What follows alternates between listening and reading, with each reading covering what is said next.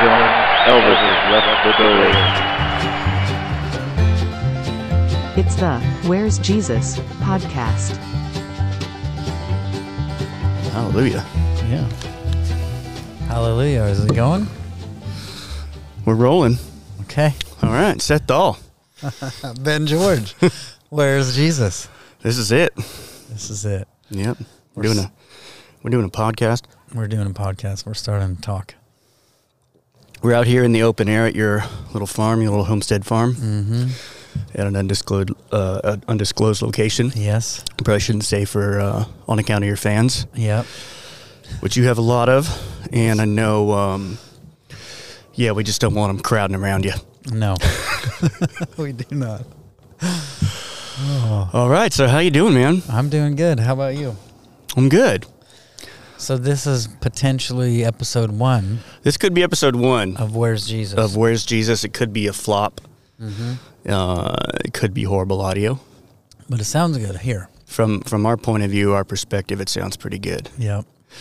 So I was thinking, Ben, you should tell us a little bit about what we're doing here, why we're having this conversation. Why do you have a podcast now called Where's Jesus? That's a great question. So, yeah, this is something that's been in my mind for a number of months, and I just couldn't get rid of it.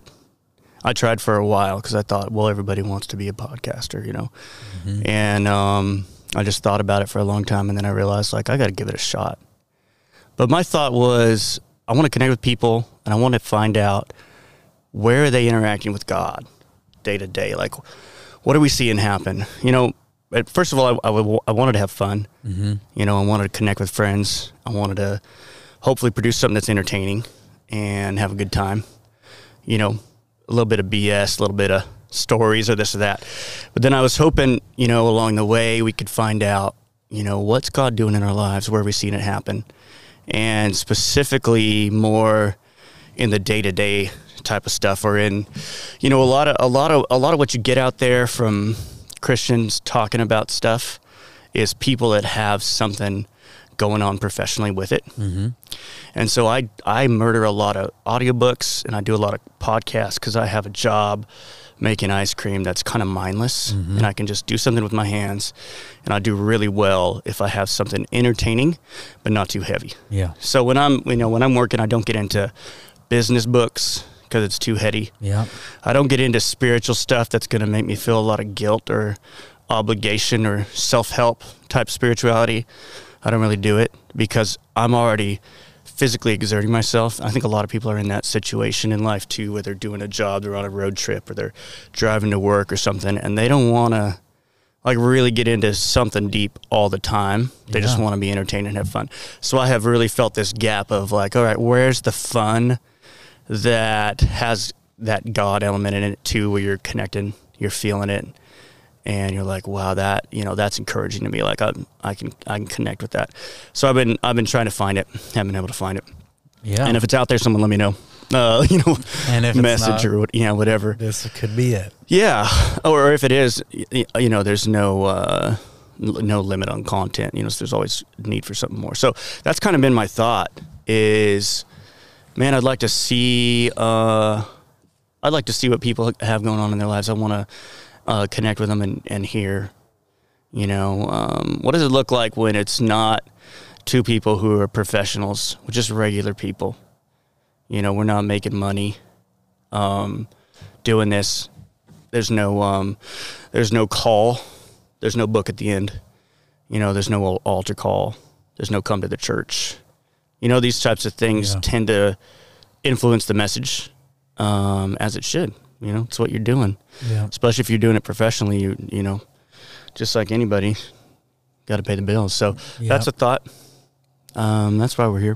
Okay. Why'd you come, Seth? What do you have in mind? Well, I came just because we're friends and we like each other. Yeah. And we like to have fun and mess around. And I think talking about this is really good and helping people. I think having fun will help people if we do go deep or talk deep, or whoever you talk to that you ask questions to about this. I think it's going to be really helpful. So yeah, I'm in. I agree. And we got our kids playing inside my house together. Yep, having a good time. They're inside, we're outside. Yeah, we're outdoors, so there's going to be some ambient noise, I would imagine. The cow, we just brought her home, actually, she was in a field on 1,000 acres with some bulls. We're trying to get her pregnant. And so she's been surrounded by 4 bulls, and one of them's a Wagyu. We're hoping the Wagyu got the job done. So we brought her back today, and she's now back on 2 acres, and she's been mooing a lot. I think she's missing her friends, so we'll see, hopefully. But she might be the ambient noise. There's so many good jokes here. Mm-hmm. So you got the 1 cow, you got 4 bulls out there, and she's been there for how long? 2 months. 2 months out there with them bulls. Mm-hmm.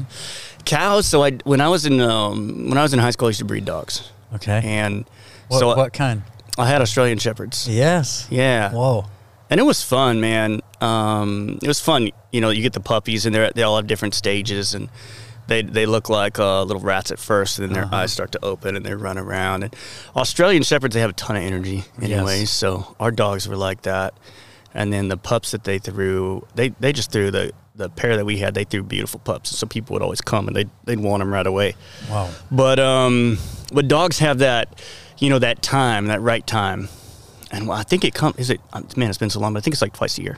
Yeah, for the dogs. 6 months or so. Yeah. And so cows, were they doing the same similar. thing? They go into heat, and then maybe it's got like a 2 month or 2 week probably heat out there. Yeah, probably something like that. And how do you know if the Wagyu got them? I don't know. You're gonna slice into a calf and see that marbling. Yeah, probably in 2 years. Can you take because I'm a farmer from a farm, you can take a soil sample. Oh. You can put a little probe down in Yep. to the earth, and it's like a pipe, like a metal pipe. And then you take soil from the bottom, and then you can take a look at it. Yeah. I don't know if you can do that with a cow. You don't know where you were going? I don't know if you drill into them. Yeah, I don't know. Take a little bit out. Probably can't. Check the marbling. I bet they can check maybe once it's born, check the DNA. Yeah, okay. Or maybe when it's... Yeah. Maybe even before it's born. I've had to do that. I had to do that in Nicaragua. I had to check the DNA of a child. Wow. What do you mean, check the DNA of a child? My own child. Oh, yeah. Yeah, to make sure it was my child. You did? Yeah, full on. You were just double checking on your wife? Nope. Oh. Wasn't that. We did a home birth, and there in Nicaragua, they don't recognize that. Mm-hmm. If There there's she no is. I heard that. That's the cow. She's mad. She wants that Wagyu bull back. She wants her Wagyu bull back.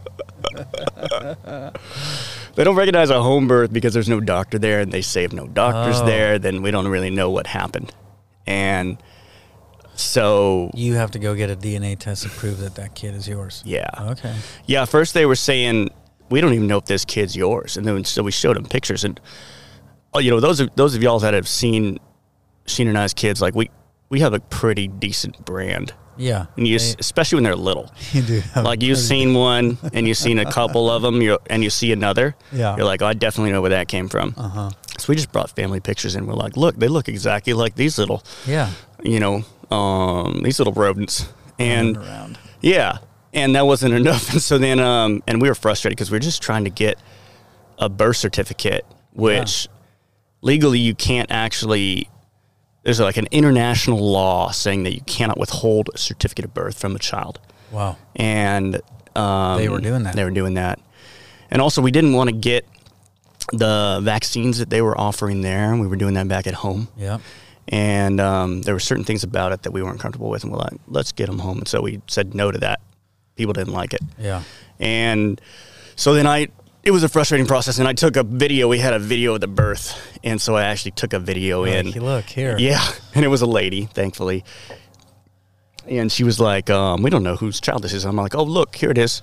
And I just full on like, here's the child. And she was like, oh, wow. And then she goes, okay, so now I know you're the mom, but I don't know if you're the dad.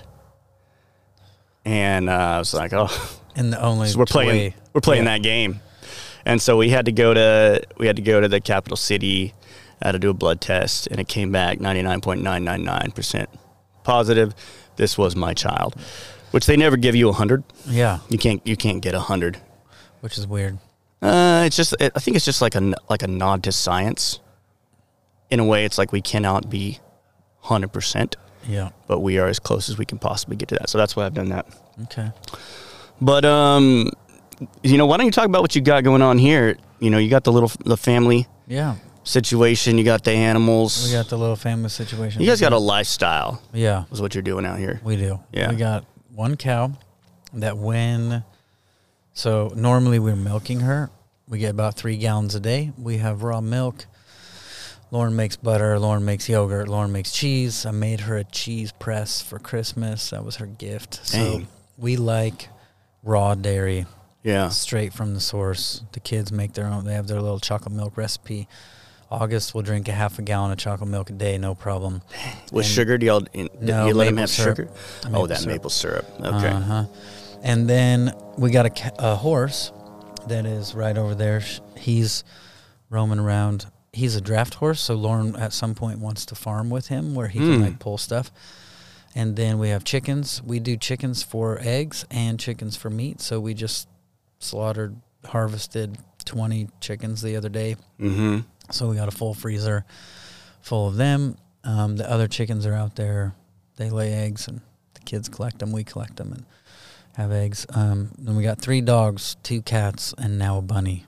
Our little guy wanted a bunny, so for his Christmas present, he got a rabbit. Your bunny's not that little. No, it's a Flemish giant, so he will be 3 feet long about. Dang, I think I've seen the video of those online. Yeah, they're large. And you typically got like a British lady out there in her garden. Typically they're in a garden, and it's a big fluffy eared type of thing. Yeah.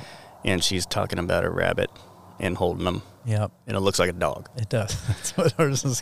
Yeah. Ours is bigger than some dogs already, and he's only half grown. Yeah, we got a couple rabbits at our house. They're indoor rabbits, and they said they were miniature. Our kids sold them to us on them being miniature. Yeah. And they put up their hands as to the size. Yeah. And they were saying, like a grapefruit it looked like. These are not grapefruit-sized animals. They keep growing. Yeah, they're like a small one. Okay. Small watermelon now. We got them from a friend. They're indoor rabbits. But I think your rabbit looks like it ate 1 or 2 of mine. Yeah, he's big. That's a nice fluffy rabbit. That's a nice so the dream is to do the farming, plowing, walk behind the Yeah, maybe. or a piece of equipment. Yeah. 1920s. Yeah, she loves it. You're not doing the 1700s version. Probably not. A little maybe. piece of equipment would be good. Yeah. A couple of nice rubber tires on it. Okay. Not just metal wheels. And something mechanical that turns up the earth type of thing. Probably, yeah. We'll see. Okay. Lauren's not the biggest fan of tilling either, so I don't know like what as a practice in farming. Mm-hmm. Okay. So I think she will. I don't know what she'll do. Maybe just hay rides for kids or something on the back of the horse. I don't know. All right, we'll see where it goes. Yep. But she's the farmer, huh? She is. Okay. I help some, but it's her deal. Yeah, she likes it. She likes the land. She likes to be home, huh? Yeah. At some point, we want much more land so we'd like to do our own cattle. I'd like to be able to hunt it and fish it and just take the boys out and go bring home a deer or something. Yeah. Oh, there she is. I mean, you can go hunt that now. I know. I don't know if it's time. Season, I think, is ending right about now, or just did. Oh, yeah. No, I meant for hunting. Yeah. You don't want to hunt her now. No.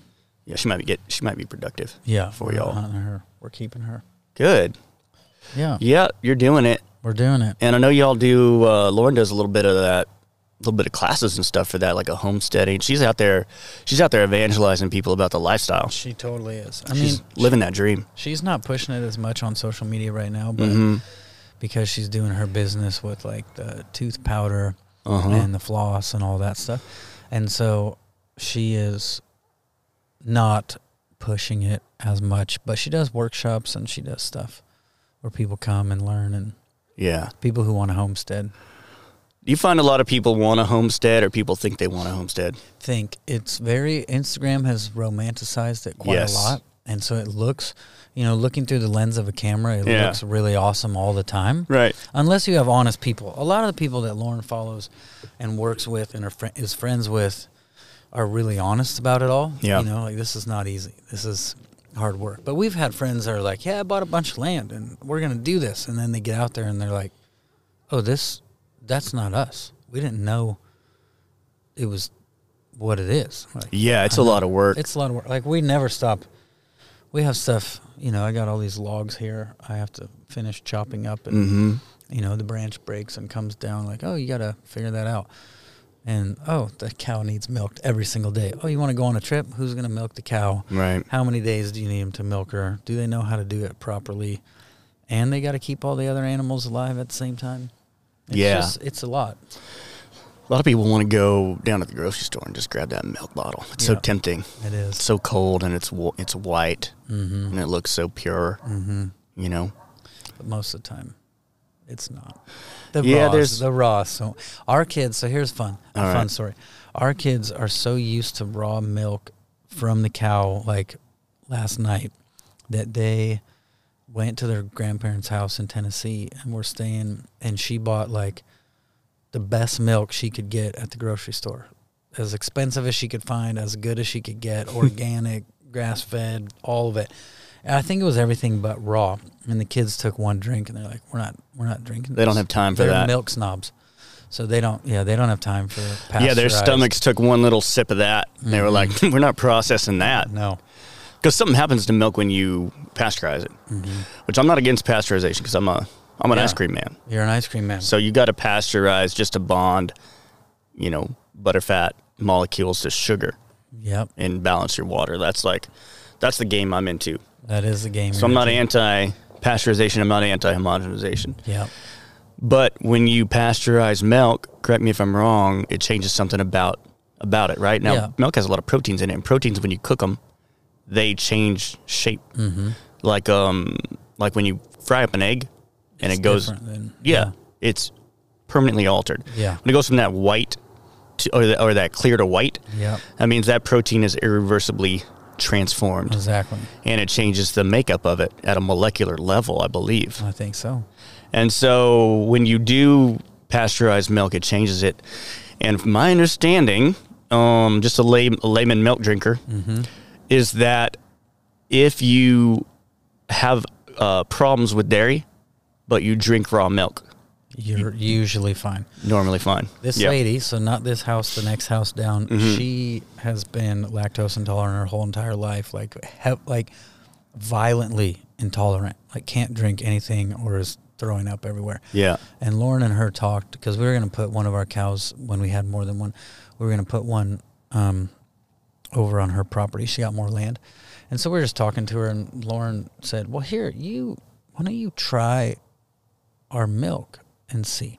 Yeah. And the lady comes back like the next day and like, I pretty much drank that whole half a gallon that you gave me and have no problem. I'm totally fine. Yeah. And so the other thing too with cows now is, so our cow that we have is called A2. It's the old genetics. It's old genes.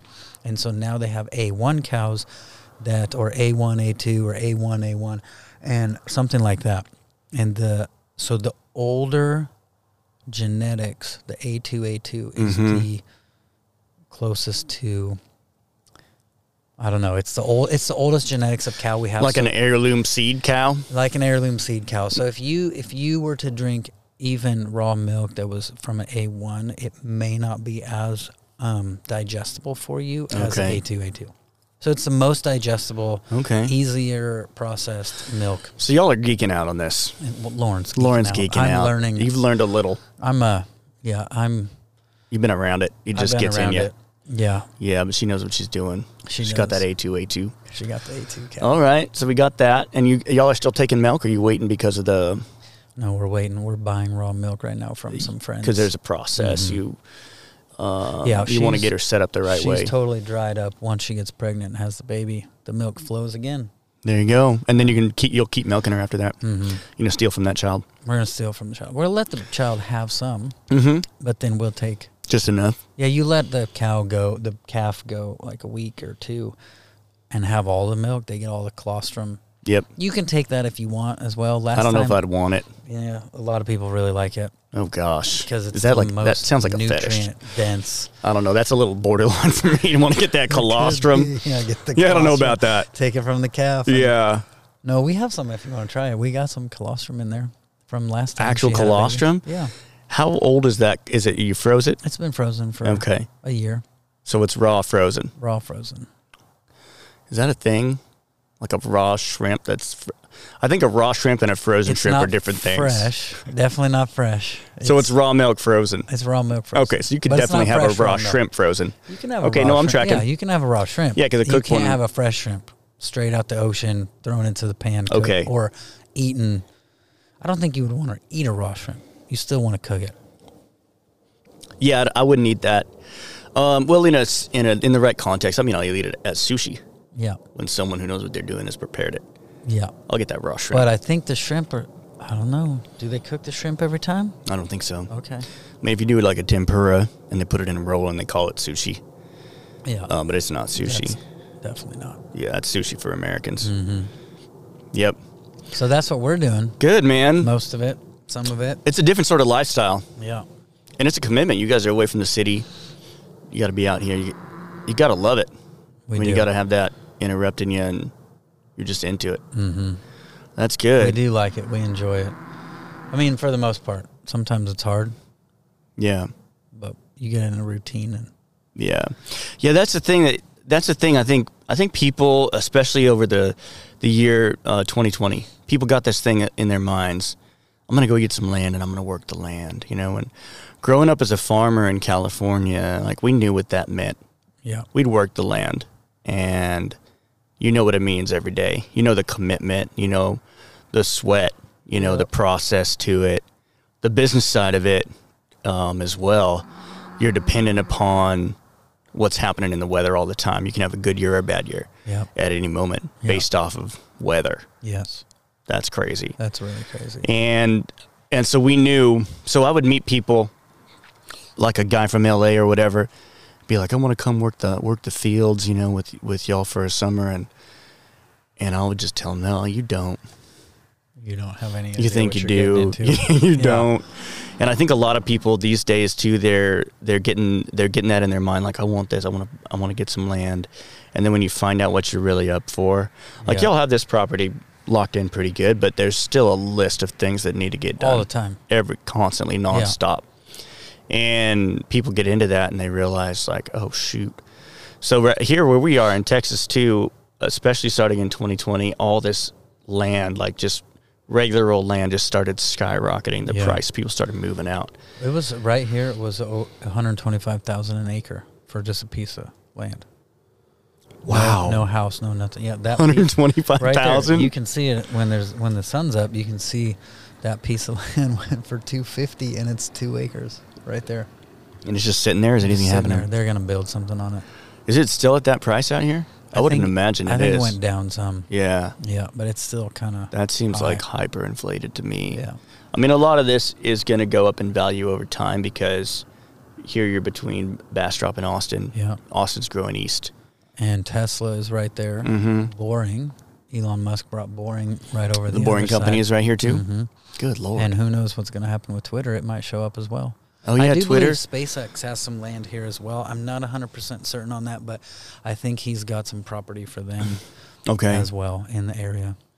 So all of that's going to mean jobs, development, apartments. People are looking to live somewhere. Yeah.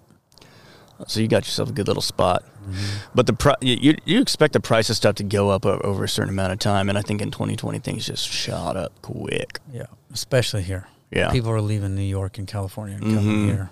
Yeah, we've had a lot of those immigrants coming through, huh? Mm-hmm. And I guess you and I are as guilty as anyone of that. We are. Yeah. I showed up right before COVID, so I can say that. Okay, good. Thank God. Yeah. Yeah, I came during, moved from Nicaragua during. Yeah. And, God, that was a trip. Coming back to the U.S. from with 5 kids. With 5 kids, but not. I mean, we travel well. We live adventurous lives, and we can put up with a lot of just stress. Yeah. So it wasn't really the kids as much, and the children will follow you. If you're at peace, they'll be at peace. Yeah. And we found that kids transition quicker than adults. For sure. You move a kid, and you got them set up the right way. You're there for them emotionally and all that.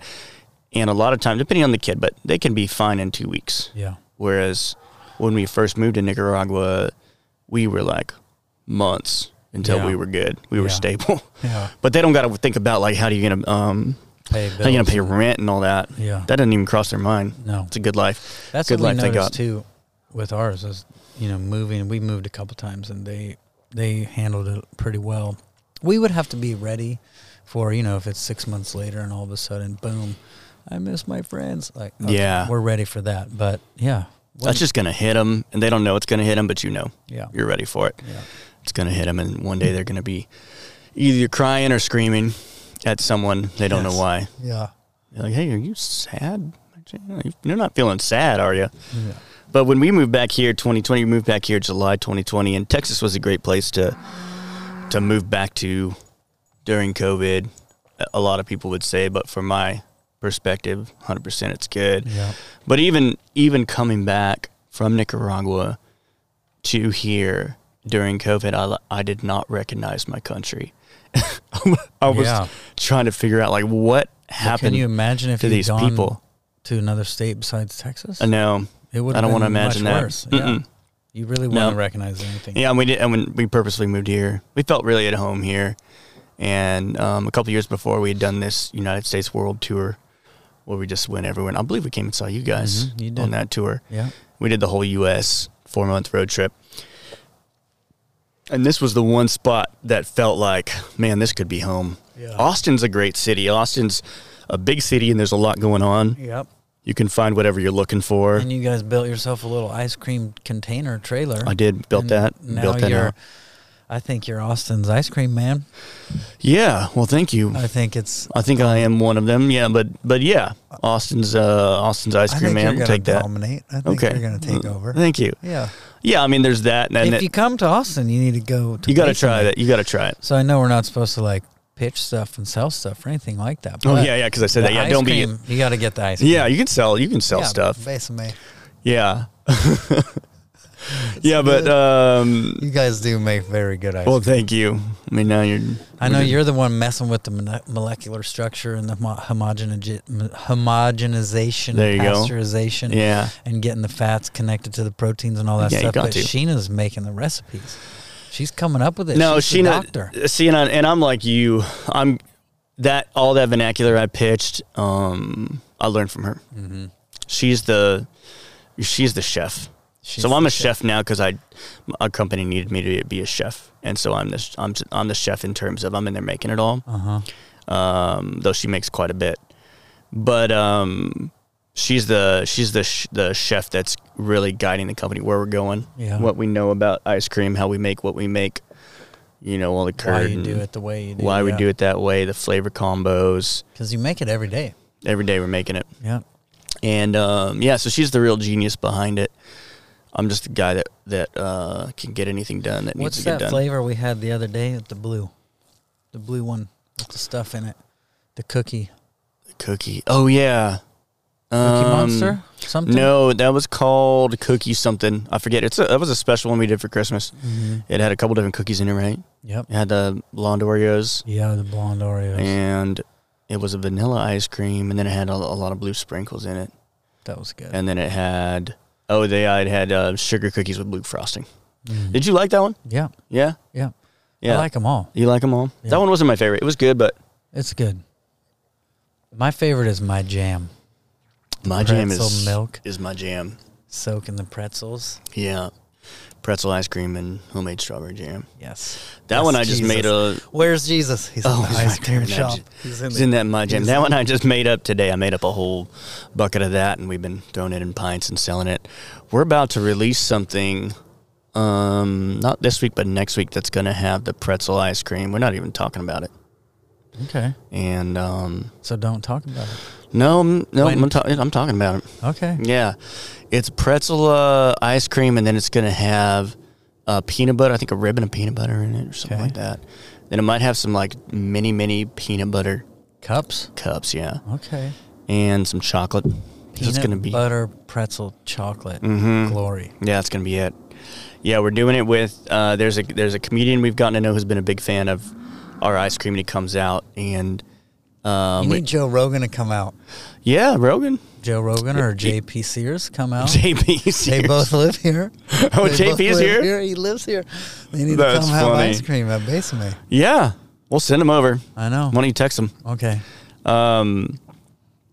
Yeah, but we're doing it with this comic guy, and he's been a big fan of ours. He's always promoting it online and stuff, and he got up on this podcast called Kill Tony. Do you listen to Kill Tony? Mm-mm. So Kill Tony is in my opinion, the best comedy podcast. I love it. I listen to it all the time, and it is sketchy, man. So, but which I don't really care. Yeah. Like I think things are funny. Like for me, I get myself in trouble because I don't really think of like this is good or that's bad anymore. Mm-hmm. I do, but it's like not on my radar. So if someone's telling some joke about something, and people around me are like, "Oh my God," I'm just like, you just laugh. Yeah, I'm sorry. I just don't think of sex as bad at all. And so anything having to do with that's just like, first of all, probably a good time. Secondly, oh, that's funny. And if someone has a different worldview than me and they're doing that differently, they're handling that aspect of their life differently, yeah, it's still funny. Like, I don't care like what they're out there doing. They're making a joke about it. And I'm like, that's hysterical. So there's a lot of, if you go listen to it. But he got up on that podcast and they let people just kind of come up for a minute and do a minute of comedy, and which I'm going to try and get up there someday. But he went up and then he was super funny. Is it here in Austin? It's here in Austin, okay. yeah. Yeah, it's filmed live every week. Okay. And then they put it out.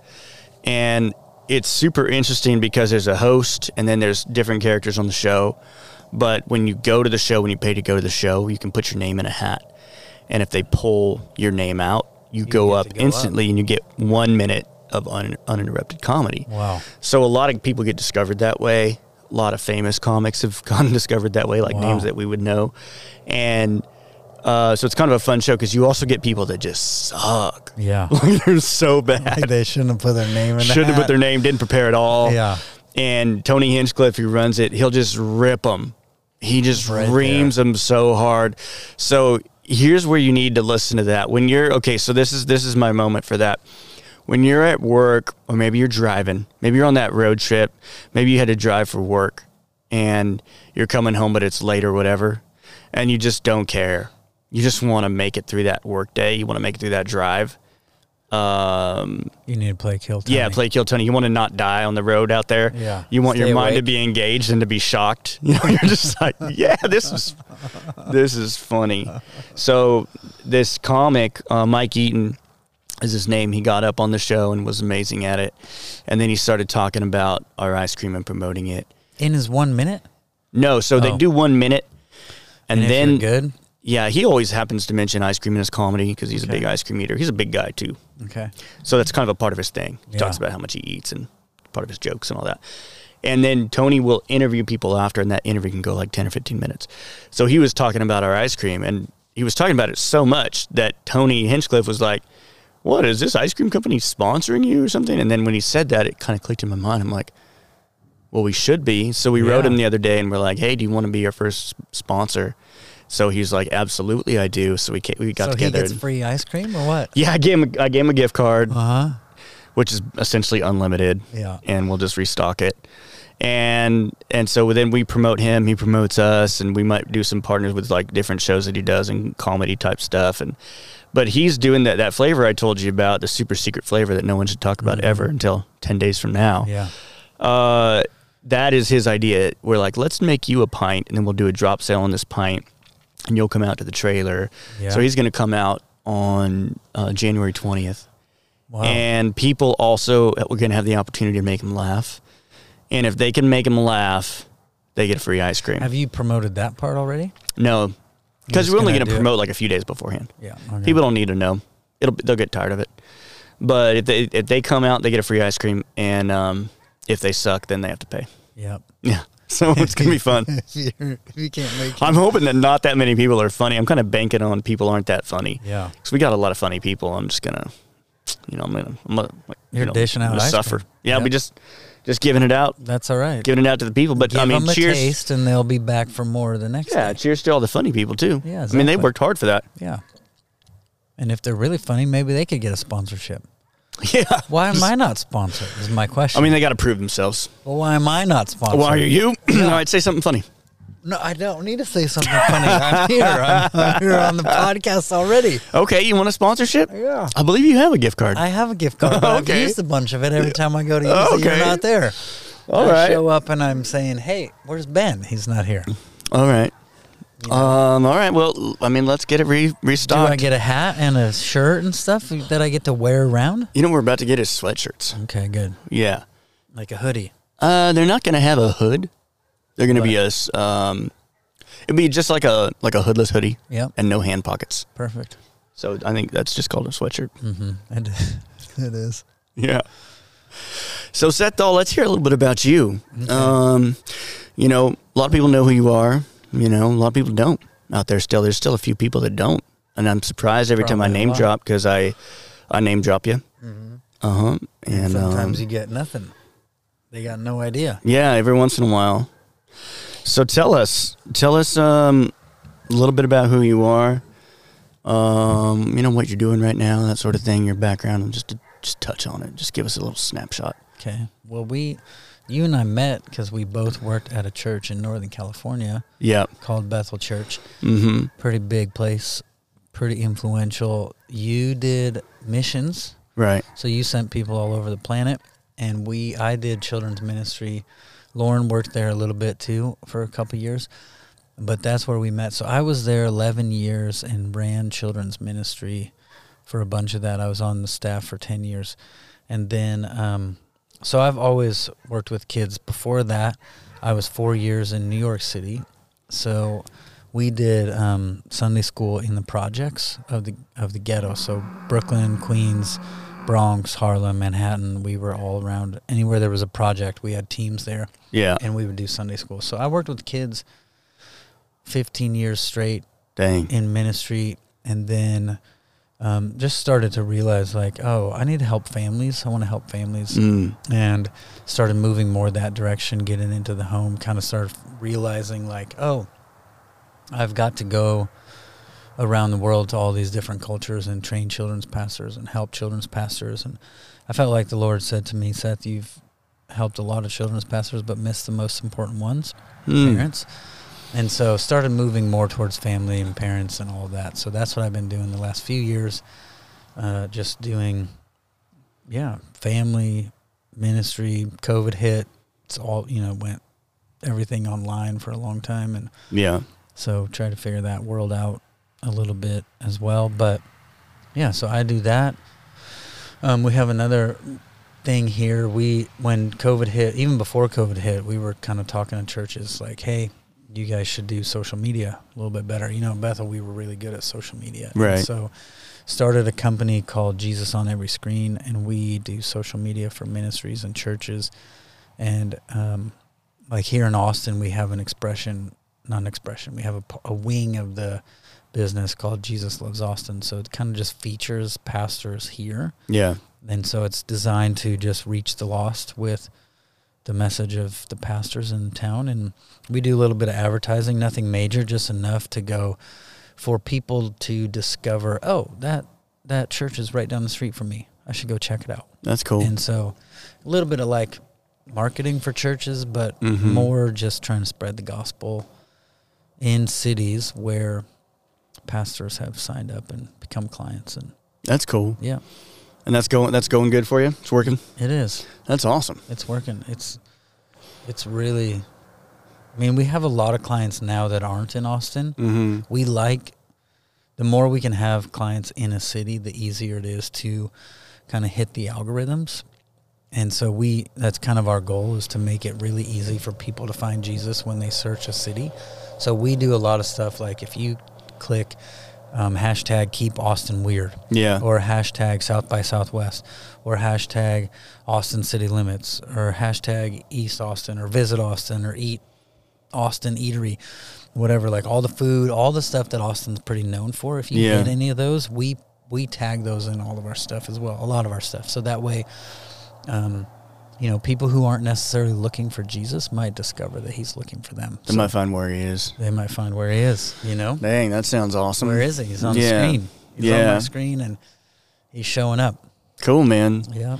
So you're still in it. You're still in that church world quite a bit. A little bit. Yeah. I don't work at a church right now. I do work with churches and help churches, but I'm not on staff at a church. Yeah. For sure. Yeah. And do you prefer that, or? Yeah.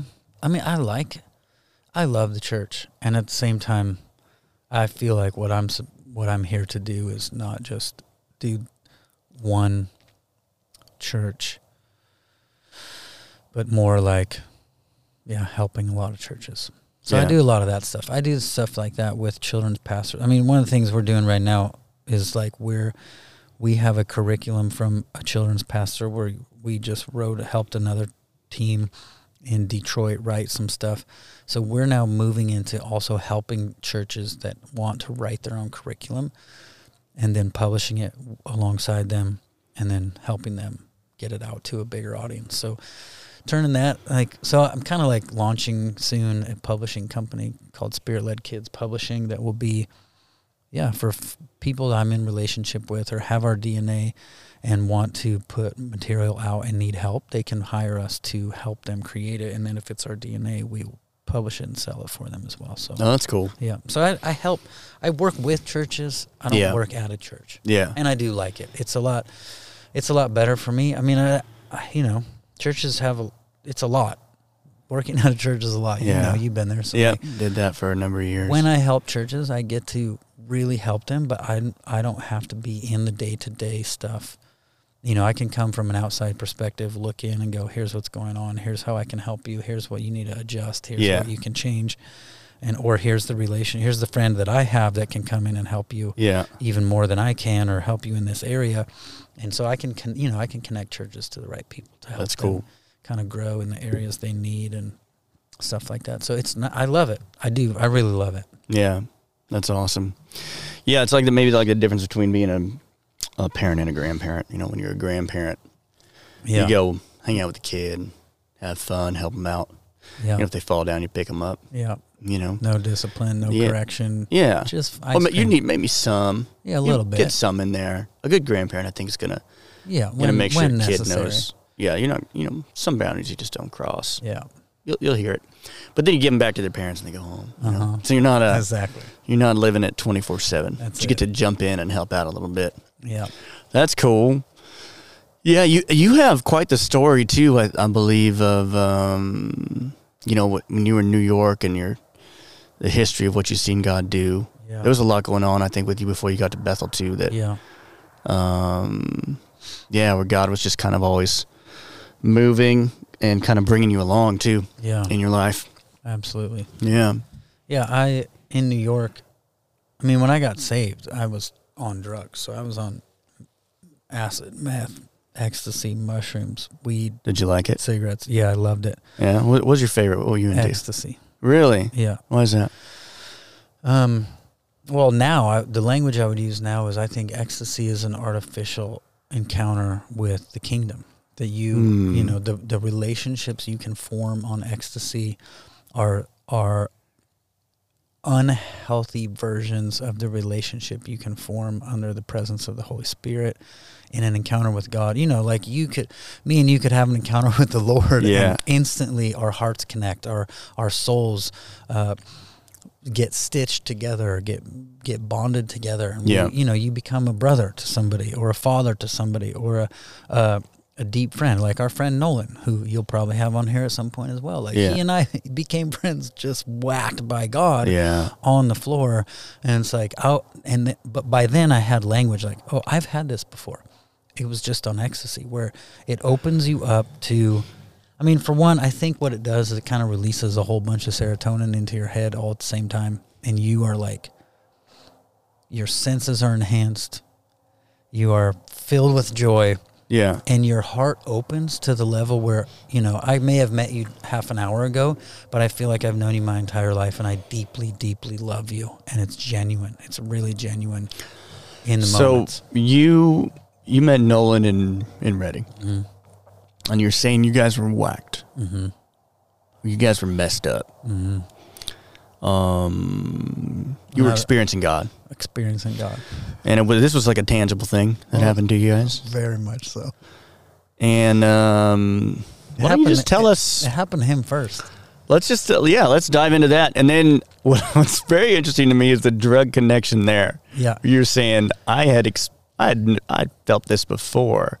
Yeah. But okay, so get into it. So Nolan, something happened with Nolan first. So Nolan, his story, he'll be able to tell it if you bring him on here better. But he had, when he was a young child, he had experienced God at levels of those deep levels where like the Lord will overcome you over just, you're drunk, you're whacked, you're filled, you're completely overwhelmed by God with love and joy. And so he had that as a kid and lost it through a series of events in his life, just kind of like lost that, thought it was God, left him, and, we're in school and all of a sudden, boom, he's back. And Nolan's like, he's back. I got him. And he's saying God's back. God's back. What happened? What was it? He's just, Nolan's rolling on the ground laughing and shaking and yelling and just really fun yelling. He's just so overcome. He's overcome. Like really overcome. It's like you plugged him into a 220, but even more. And just like a joyous 220? Like a joyous 220. Just like a pulsing, wowsy kind of a 220? Yeah, more than that probably. Okay. Like full on hours of just, he can't function, but he's functioning better than ever before all at the same time. So that happened, and those are the days, and you're watching that happen. I'm watching that, going, I really want this. You wanted it, and then then this guy Georgian Banoff comes, who is just one of the most joyful, amazing people I've ever met in my life. Yeah, he is. I had never met him at this point, but he comes and he's speaking, and while he's speaking, I'm looking around at all these people who are having experiences with God like this. And Nolan is, and other people are, and I'm looking at this guy going, whatever this is, I want it. Like, I want to be overcome by God. I want to be overwhelmed by God. And looking back, I'd had it, but never to this level.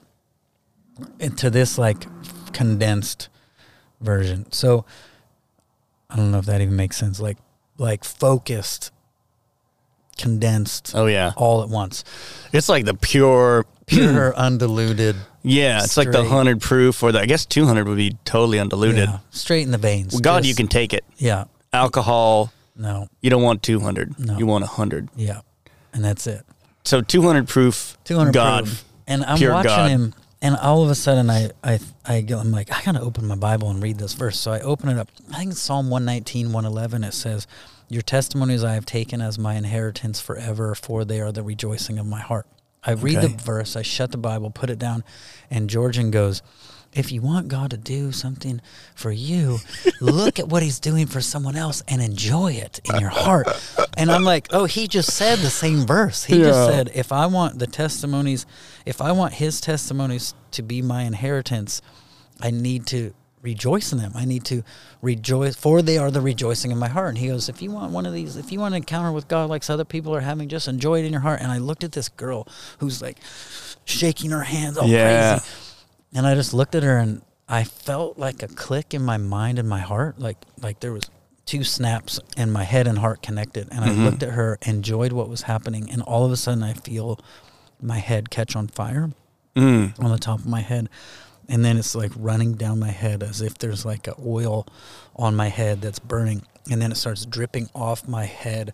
And you're not on ecstasy at this point? No, nothing. I'm totally sober. And it's dripping onto my chest and shoulders, and it's starting to burn everything. And I start elbowing my neighbor, Andy. I'm like, Andy, can you feel that? And I'm just like ramming him with my elbow. And he's like, what? And the guy next to him, Scott, is looking at me like, I feel it. And I'm looking at him like, yeah, you do. And Andy's in the middle like, what is this? What? And my body just caught on fire. I felt so much joy that I couldn't handle it anymore. Then Georgian Banoff saw me and starts throwing these fireballs at me. Oh, God. And at some point I was like, that's it. And I jumped over the chair in front of me, and I ran over, and I tackled him right on the stage. How do you tackled Georgian? Yeah. Right, you ran up there and tackled him. Were you the first one to tackle him? Yeah. Because that's kind of a rite of passage. It is, and I was never the same. Be the first guy to tackle Georgian. Many have thought of it. This is when you were in the school in first year? Yeah, I don't know if it's allowed anymore. Yeah, things have changed. Yeah, I full on tackled him. Yeah, I want to go there and just tackle him still. Yeah. I'm not so good at people. It's good for people. Sometimes I think a lot of people miss what God is trying to do because they're not willing to tackle a person. 100%. They're not willing to get out of their chair and just go. 100%. You know, it's like Jesus was really frustrated with the disciples when they wouldn't let the kids interrupt his sermon. Yeah. The kids are trying to interrupt the sermon. Yeah. In one of the Gospels, Jesus is preaching on divorce. So it's kind of an important message, you know? And he's got the crowd there, and the kids are sneaking up trying to get to him. Do you suppose that during that time there was some people that were married that needed to hear that? Probably Someone was concerned about making sure they got that message. Yeah. And the children were trying to interrupt that? Interrupt the sermon. What did they want people to get divorced? Did they want parents to? Did they want to have two sets of families? I think potentially the children didn't know what they were doing. They were just doing. Their parents said, "Go up to him so he can bless you." But I do think what Jesus may have been frustrated about is, you know what? I think maybe you guys need to see what I think about your kids. And maybe you need to see what I think about children. And maybe you need to see what kind of a father I would be if I had kids and what kind of a leader I would be. And you need to see that I value family at this level, that I'll put the sermon aside to show you what I value in kids and what I think about kids and what I'm willing to do for kids and how important they are to me. And maybe they'll become that important to you as well. Not so much the message, but the family and the kids, and maybe you'll put your attention in a different place. So I think potentially that's part of why he was so frustrated. And, you know, I think he loved those kids. Yeah. He's like, why? Absolutely. Let them come to me, I think he said, right? Yeah. Let the little children come. He interrupted the people who were interrupting the kids. Yes. He's interrupting the interrupters. Mm-hmm. He's like that cow over there. He is. He's interrupting cow. Yeah, if we could find a way to interrupt the cow. If you gave me a minute to be funny, I could do knock, knock, who's there, interrupting cow. Well, you know. Oh, and then you move. Perfect. It's perfect. And then you move. It's fitting right now. She would move. You think you can time that, though? You want to try it? Yeah. Who's there? Knock. Who's there? Interrupting cow. Interrupting cow. Who? Yeah. Ivy, where are you, girl? You're not in sync with your animals here. I know. You got to get to the next level there. She's back. She just got back, so I need to go. Oh, she's off her sorts. She's off her sorts. Yeah, maybe your connection to her is I need to go reconnect. It's waned. I went out there and talked. Remember when the first time you saw Avatar and they did that connection thing with the animals? You see Avatar? Mm-hmm. Like connect the braid of their hair to like the tail of the animal or something. Mm-hmm. And you were like, God, please stop doing that with the animals.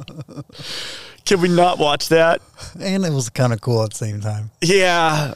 I just cringed on the inside. Okay. I'd see that and I'd be like, let's not. Let's not do that.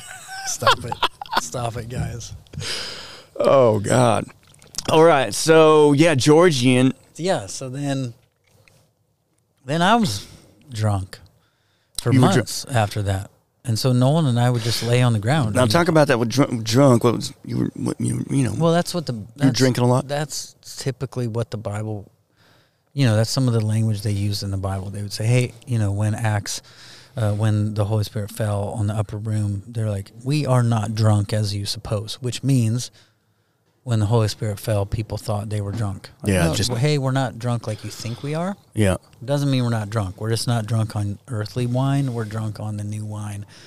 And so that's some language for it. In all of that, though, I would say ecstasy probably is the closest. I actually have had encounters with God where I'm like, that's totally like acid. Like, I just went on a full-on trip. Dang. I just had a trip. I can see similar to when I'm on acid, but I have no acid. I have had experiences where I'm like, this is totally rolling on ecstasy, except there's no side effects. There's no aftermath of this other than good. There's good side effects, not bad side effects. I've had encounters with God that feel like I'm high on weed.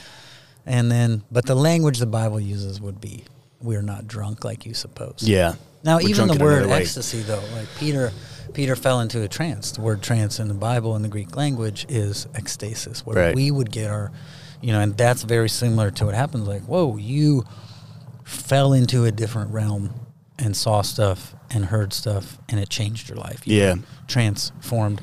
And so I think Yeah, I was drunk. I was really drunk for 3 months straight. Just overcome by God. Overcome by God. And me and Nolan would just lay in like we would take our classes on the floor. Yeah, that's the best way to take a class. Rolling on the ground. Yeah. Snuggling, holding each other, laughing. And people came in, like I'll never forget, Chad Denman came in to our group, and we were laying on the ground, and we look at each other like, if he calls us David and Jonathan, we're going to lose it. And he walks in and goes, you guys are like David and Jonathan. And we just lost it completely. You just lost it. We lost it. Those were good days. Those were very good days. Those were good days. The best days. Yep. There's a motorcycle. That's a Harley, brother. That is. Yeah, there was a time. So gosh, so much to say, but there was a time when I would be like afraid to go to church. Mm-hmm. This is after I went to Bethel. I just started when I first went up there. I had a similar experience to you, where I just needed to get in the presence of God. I just needed to be overcome and just drunk in the presence. And so that happened for me a lot. And then there was a time after I kind of stopped going to church up there where I would like come back and visit, and I would be like literally scared to go to church, like the fear of God. Yeah. Because God would like do stuff in my body.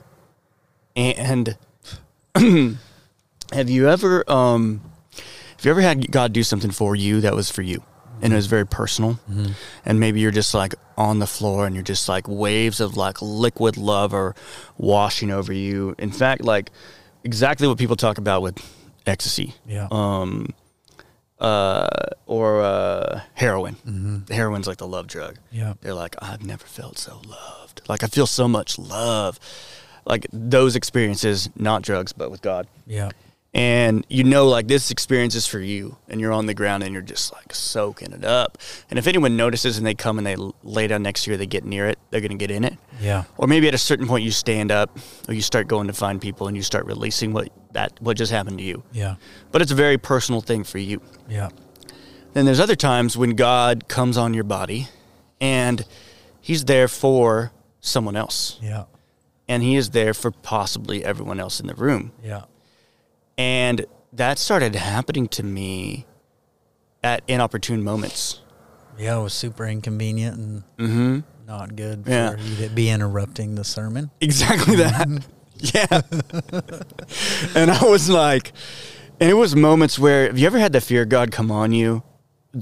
Okay, here's a good example of it. When I had this moment, long story, but I had this moment where my faith was kind of shook for certain reasons, and I was still a believer and stuff, but I was living my life, and the Holy Spirit said something to me that haunted me and has stayed with me. And he just like kind of whispered it in the back of my head, and it was kind of a creepy voice, but loving, but kind, but scary. Mm-hmm. And he was like, "Hey Ben," I was like, "Yeah," and he's like, "Hey, if you don't do what I put you on earth to do, I don't know if I know you." And I was like, fuck, like that is scary. God was just like, I don't know if in the end, if I really know who you are. And I was scared to death in a good way, that was like, I better get that straight. And it was just God calling me out, which is good. But these are moments like this where I go to church and the anointing would come on me, and it was like, the Holy Spirit's like, are you really going to worry that nobody wants you to do what I'm telling you to do right now? That no one values you? That you're not this person that's supposed to be leading this service? Someone else is teaching and that people are going to be annoyed. Yeah. All these different things. And it was actually scary for me to go to church sometimes because the anointing would come and I think there's a term for it. People call it like the breaker anointing, where you're like going to break something open. Yeah. And the reason I bring it up, there's this one time when I was in a class, and it was the first year class there up there at Bethel, and I wasn't in the class. I just happened to be there because Georgian was speaking and I was there. And the breaker anointing comes on my body, and it's before the moment where people get, before the moment where people start to get crazy. Yeah. And in those days, even it was more tame. It had already become kind of more tame. Mm-hmm. And, you know, if you got a little too crazy, if you tackled Georgian and things that Georgian wanted, but not everybody wanted them in the environment anymore. Yeah. Cameras were rolling, too. Yep. And, which means they're like filming the service and stuff. And it just starts coming on me. And I can feel it. And the way I describe it is like a velociraptor comes into me and starts to like want to get out.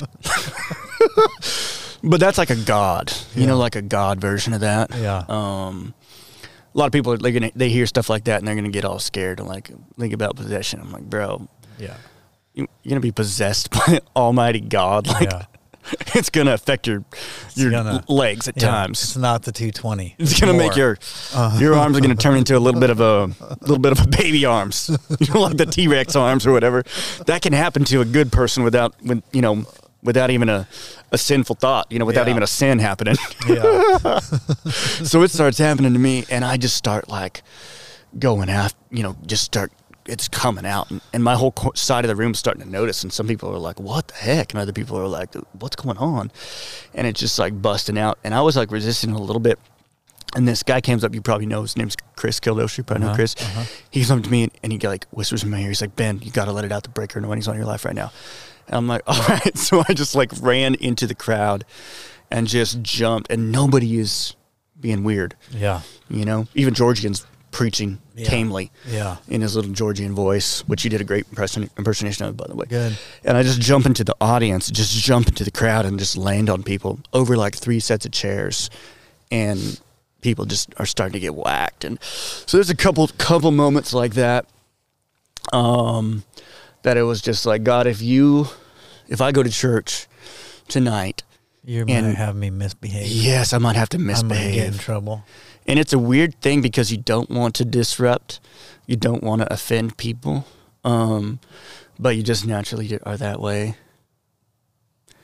And especially on those moments where God's like, hey, are you going to do this, or are you going to just like try and be cool and play it off? Yeah, it can be scary. But it's so much fun. It is. So much fun. So much fun. But yeah, there were lots of good times. I remember the first time, I remember when I was first getting into the presence of God. Totally new experience for me. And I was hungry for God. I wanted it to happen. But I didn't have a grid for it at all. No grid for like God is going to fill your body. And what that might do to your body. Yeah. And first time it happened to me in a certain sort of way, where it was like, felt like so much God in my belly. It was like, it was shocking. It was like, this is so much bodily pleasure. And I was 15 at the time. Whoa. And body pleasure, when you grow up a certain type of Christian, you don't always have a grid for body pleasure. Yeah. You know? Because you've been told not to. Not to body pleasure, or you haven't been told much, or you don't know, or you just, you know, things just feel bad and you just don't know why. Yeah. I mean, eating's okay. Yeah. That's when we don't, you know, like you can enjoy a pizza. Yeah. And that's fine. That's fine. But there's other things that you just don't know what to do with. You don't have a grid for it. And so God came on my body, like he filled my belly so strong, and it was just like full of power and just like crunching. And I was just like doing crunches. I don't know if I was doing crunches, but it just felt like there was like a powerful wiggly substance inside of me. Like Holy Spirit was now in my body, and he was like almost like trying to get out. Yeah. And so I'm kind of like moving like this, and I'm like this, and I'd never seen anyone like that. Yeah. I'd never heard anyone talk about it. I didn't know it existed. And I remember thinking, I can never tell anyone about this because it feels so good, and I felt like it must be bad. Like I can't actually tell someone what I actually felt because I thought it was negative. Yeah. Like almost like the only grid I had for it, for that much body pleasure, was sexual. Yeah. I didn't have a grid for like your body can feel this good. And so I didn't know what to do. I had no idea. I was just like a 15-year-old, like homeschooled Christian, just got messed up by God.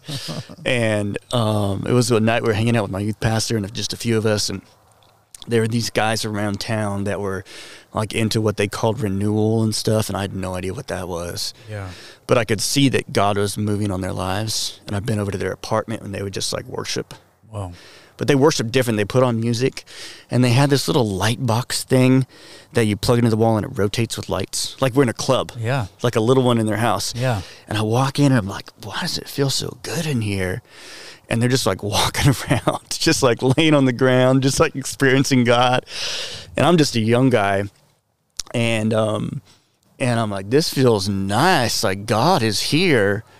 And then they started to get ostracized, and people from our church like started to not like them, and people were warning me about them. Don't hang out with those guys, don't be around those guys. And because they got some bad doctrine, they got some bad Jesus over there. They got the wrong kind of Jesus, whatever that is. And so they gave me this mixtape. Remember mixtapes? It was actually on a compact disc. Remember a compact disc? You would put it in a compact disc player? Oh, yeah. Yeah. I remember that. I'm old enough to remember those. You remember the lie that was non-skip? Yeah. And on your Walkman? And so you would try to make it skip, yeah. And it would skip. Oh, and it'd skip. You were like, yeah. You didn't. Non-skip was a farce. It was an extra $15 for nothing. Yep. But we put it on a little compact disc player, and we just listened to music. And on the third song, David Ruiz was singing Come Wash Over Me. Come wash over me. You know that song? Wash over me. Maybe I do. Dude, and it just washed over me. And I got messed up by God. And 45 minutes, I'm just on the ground, and I don't know if I was screaming or what, but it was just like, this is a lot of body pleasure happening to me as a young man. And afterwards, we went through the whole CD, the whole mixtape. And I was just laying on the couch, and it would just waves of electricity would just hit me, and just boom, and I would just twitch, and I felt like I needed to just scream out in tongues, and I'd never spoken in tongues by that point in my life. And my youth pastor, who I didn't think he spoke in tongues, I don't think he did, but he goes, Ben, if you need to speak in tongues, just do it. Wow. And but I still had a lot of different mindsets in my mind that was holding me back. So I felt like there's this verse in the Bible that talks about don't speak in tongues unless someone's going to interpret. Yeah. So something like that. And so I didn't speak in tongues because I was afraid that it would have been wrong. And how do you know if someone's going to interpret? And if they're not, then whoops. Yeah, and also I don't think that the Bible is laying out a bunch of rules about how to do God right. Mm-hmm. I think Paul was in that moment probably talking about people that are really disrupting the church service, maybe I would later in life, just standing up and just screaming in tongues. Actually, in fact, have you ever met someone like that? Oh yeah. Have you been at a church service? Someone just stands up, screams in tongues. Well, there's that. That's what I was going to say earlier. There's a difference between the Holy Spirit's on you. This is what God is trying to do. God is trying to interrupt the service, and there's a difference between that and you're just trying to get attention on yourself. Oh, for sure. And so I think that's what a lot of people have done is they've interrupted services where then all of a sudden it's hey, you don't get to tackle speakers. Hey, you don't get to just interrupt the message and do whatever you want. And so that's where potentially you get afraid because you're like, the Lord is on me. He wants me to interrupt the service. But there's also people who have done the opposite where they're over there yelling in tongues, standing up, yelling in tongues. Yep, not the Lord. We're going to go right back to the sermon, and thanks for that. But dude, it's so awkward when someone does that. So awkward. I've been around that a couple times. Yeah. And someone will have to go there and be like, hey, can you stop, please? Yeah. It's God. It's God. I'm like, not for the rest of us. Yeah. So because of that, one thing in my mind, and it probably came from mindsets of people teaching you, well, if you ever hear someone speaking in tongues and no one's interpreting, well, then it's not God. Yeah. And so if it was God, someone would have interpreted it. Yeah. Yeah.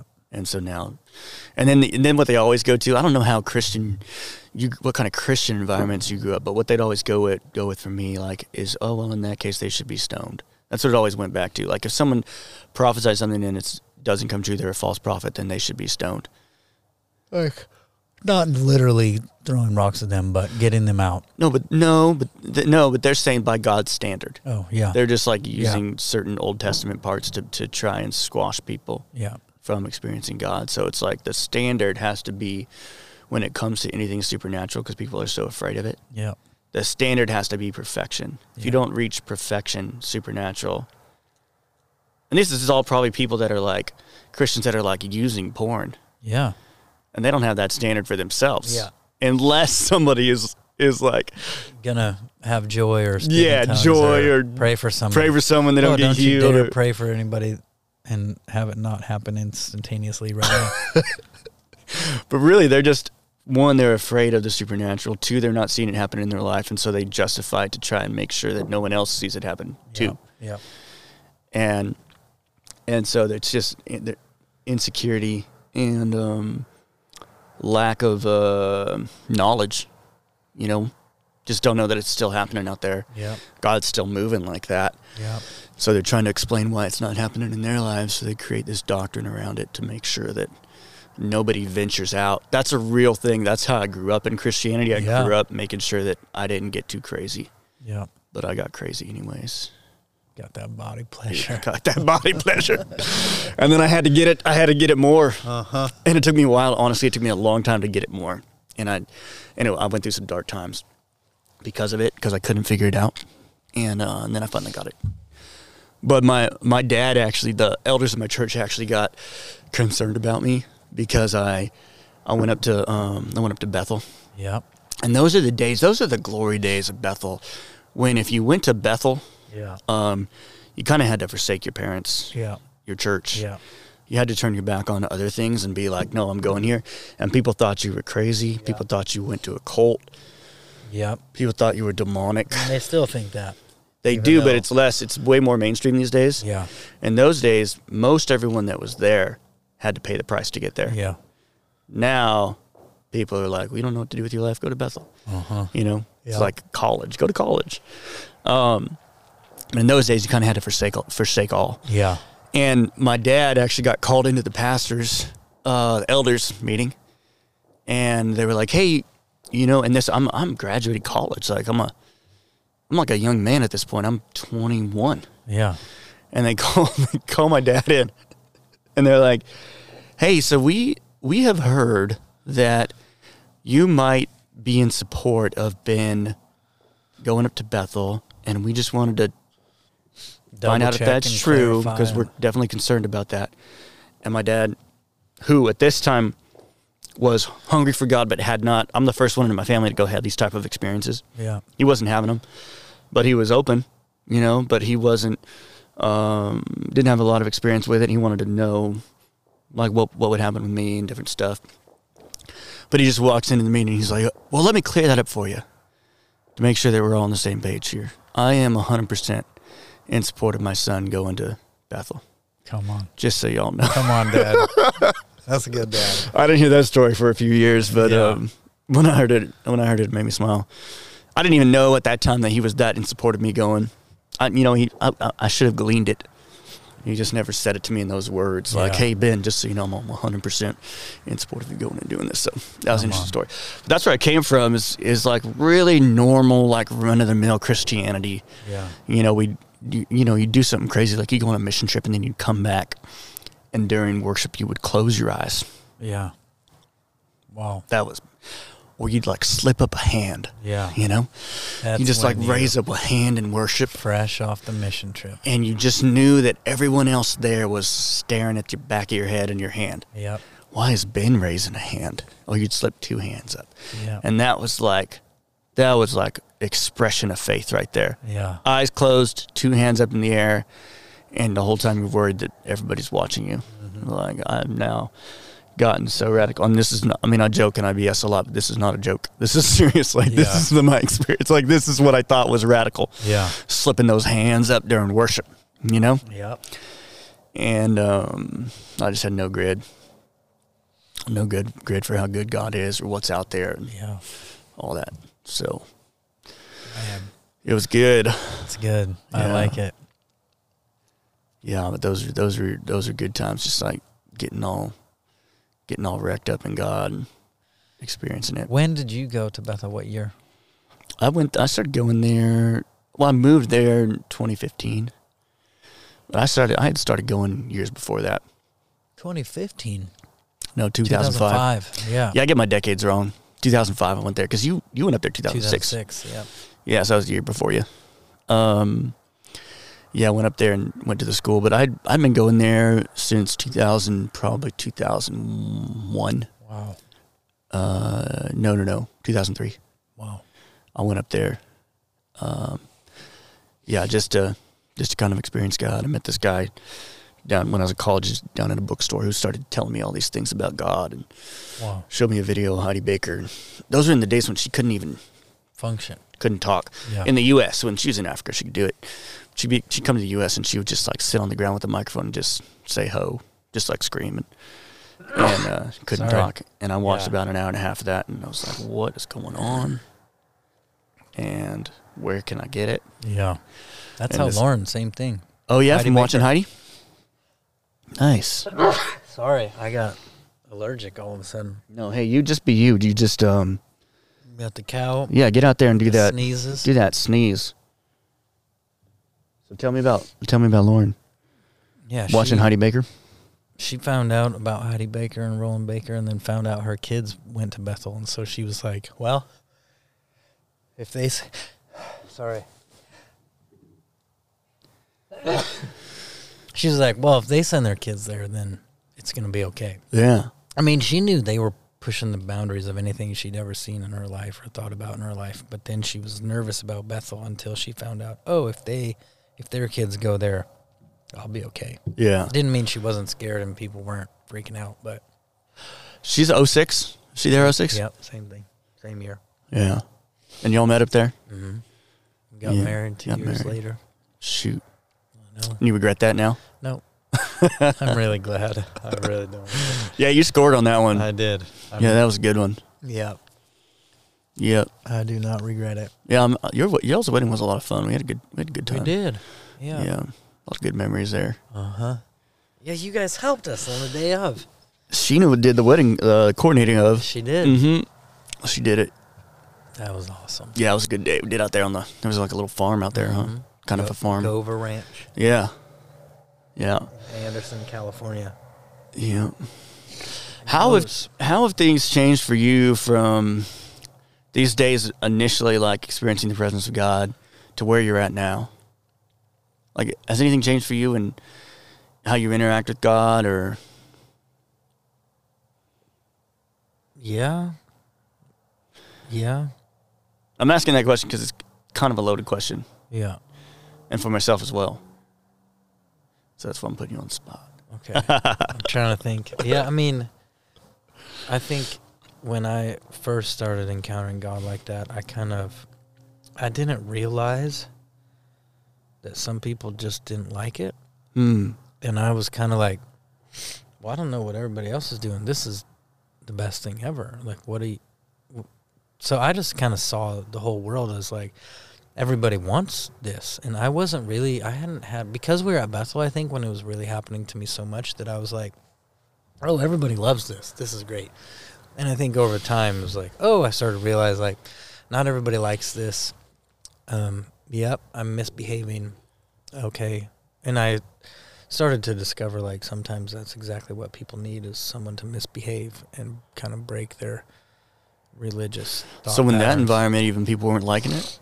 I think some people, yeah, for sure. There's always people that or they moved there because they said they wanted it until it started happening, and then they're all scared and don't know what to do. So, yeah, for the most part there, I think everybody was pretty cool with it. You know, I've had some of my best experiences ever in life came from there. Yeah. And so through people who were okay with it and all of that.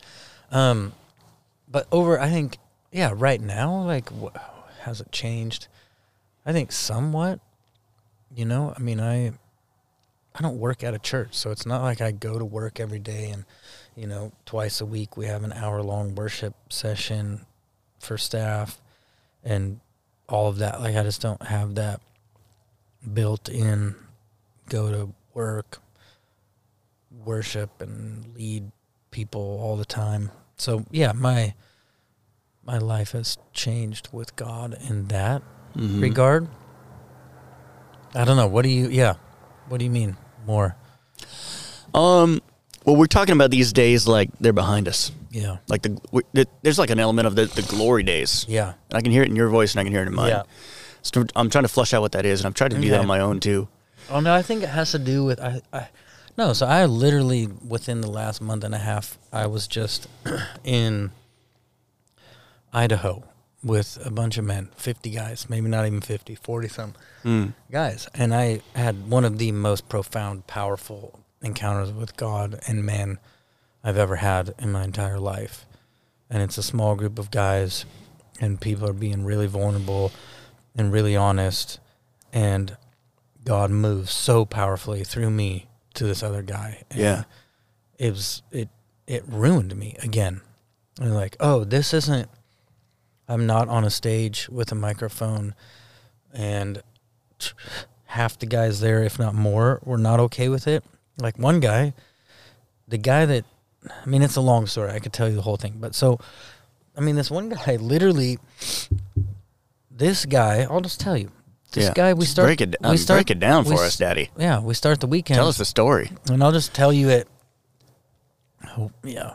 So, first day, we're sitting there. The leaders are sitting there, and we're talking and just chatting and getting to know each other. And I never met any of these people except one or a couple. And, one of the guys is like, I used to be a pastor.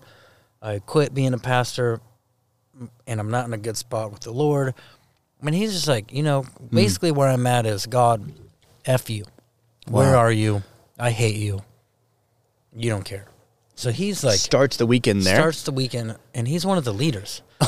And he's... What are they trying to lead you into? What is this group? Well, this group is not... There's no real preaching. I was there to speak. So we did 3 sessions where 3 of us spoke. But then the rest of the time is you're in a group with 4 guys, and there's a leader, but the other 3 guys are there to share their story. So they have 45 minutes, just talk, share your story. Yeah. So one guy is like, I was just going to BS you the whole time, and he cracks open, has a panic attack, cracks open, and starts unloading stuff he's never told anybody. He's saying, like, I was going to take this to my grave. Wow. I was just going to tell you guys a bunch of stupid crap so you'd leave me alone. And then we're ministering to him and loving on him in this place of deep vulnerability. So it's designed for men to actually share their story and be met in their story. It's almost like what I saw happen was almost like men's little boy had permission to come out and then be loved in that place where they were never loved. So one guy, he's like, my 6 years old, my dad's mad because I'm late to go to my grandma's. We're going to drive to my grandma's 3 hours. I'm late. So he literally kicks the crap out of me on the back porch. He's kicking me, screaming at me, kicking my ribs and stuff. And he's like, then I had to get in the car and ride for 3 hours with my dad.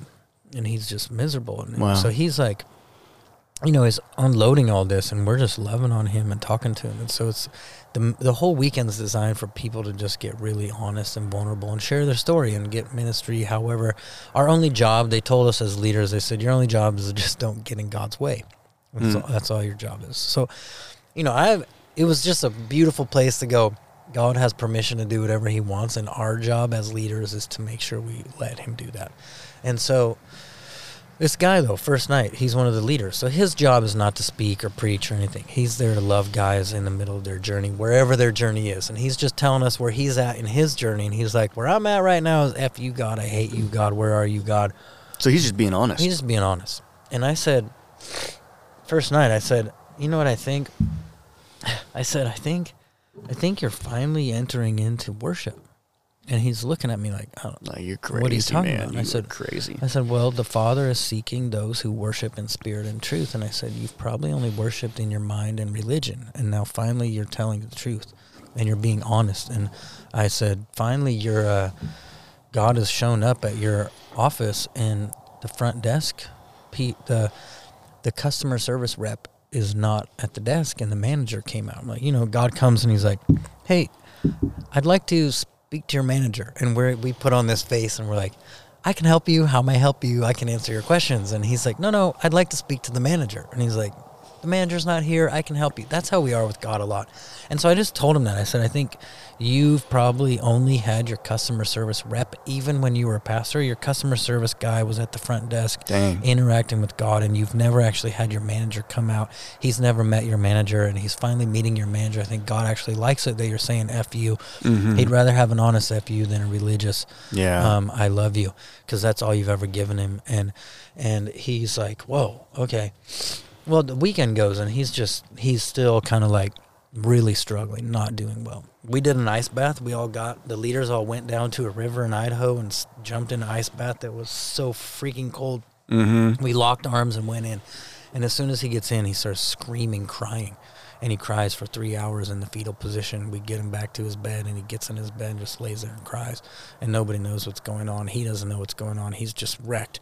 And he's like, something opened inside me when I went in that river. Something opened inside me, and my pain is coming out. Stuff's coming out.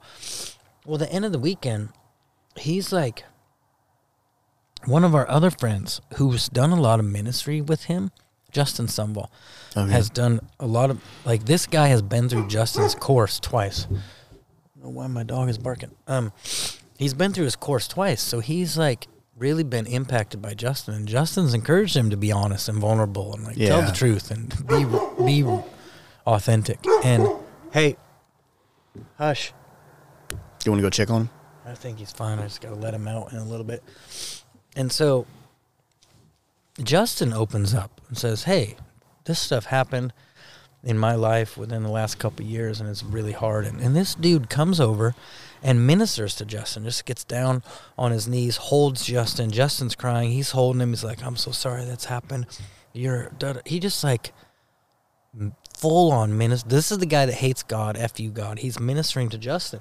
And I'm watching, I'm filming it. I just grabbed my phone. I was filming it for Justin to give it to him. Like, this is a powerful moment.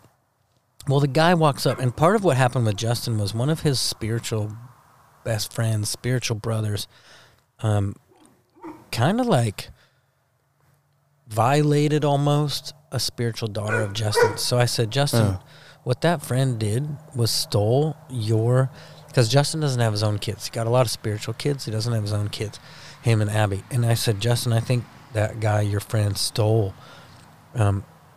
your spiritual fatherhood and tried to make it as if you weren't a good spiritual father. And I said, and I just prayed over him real fast, and then I looked at the guy who had just come over and ministered to Justin and had just ministered to a spiritual father in his own life and was so grateful for what Justin had done for him. And I said, bro, you don't hate God anymore. I just yelled at him. I said, you don't hate God anymore.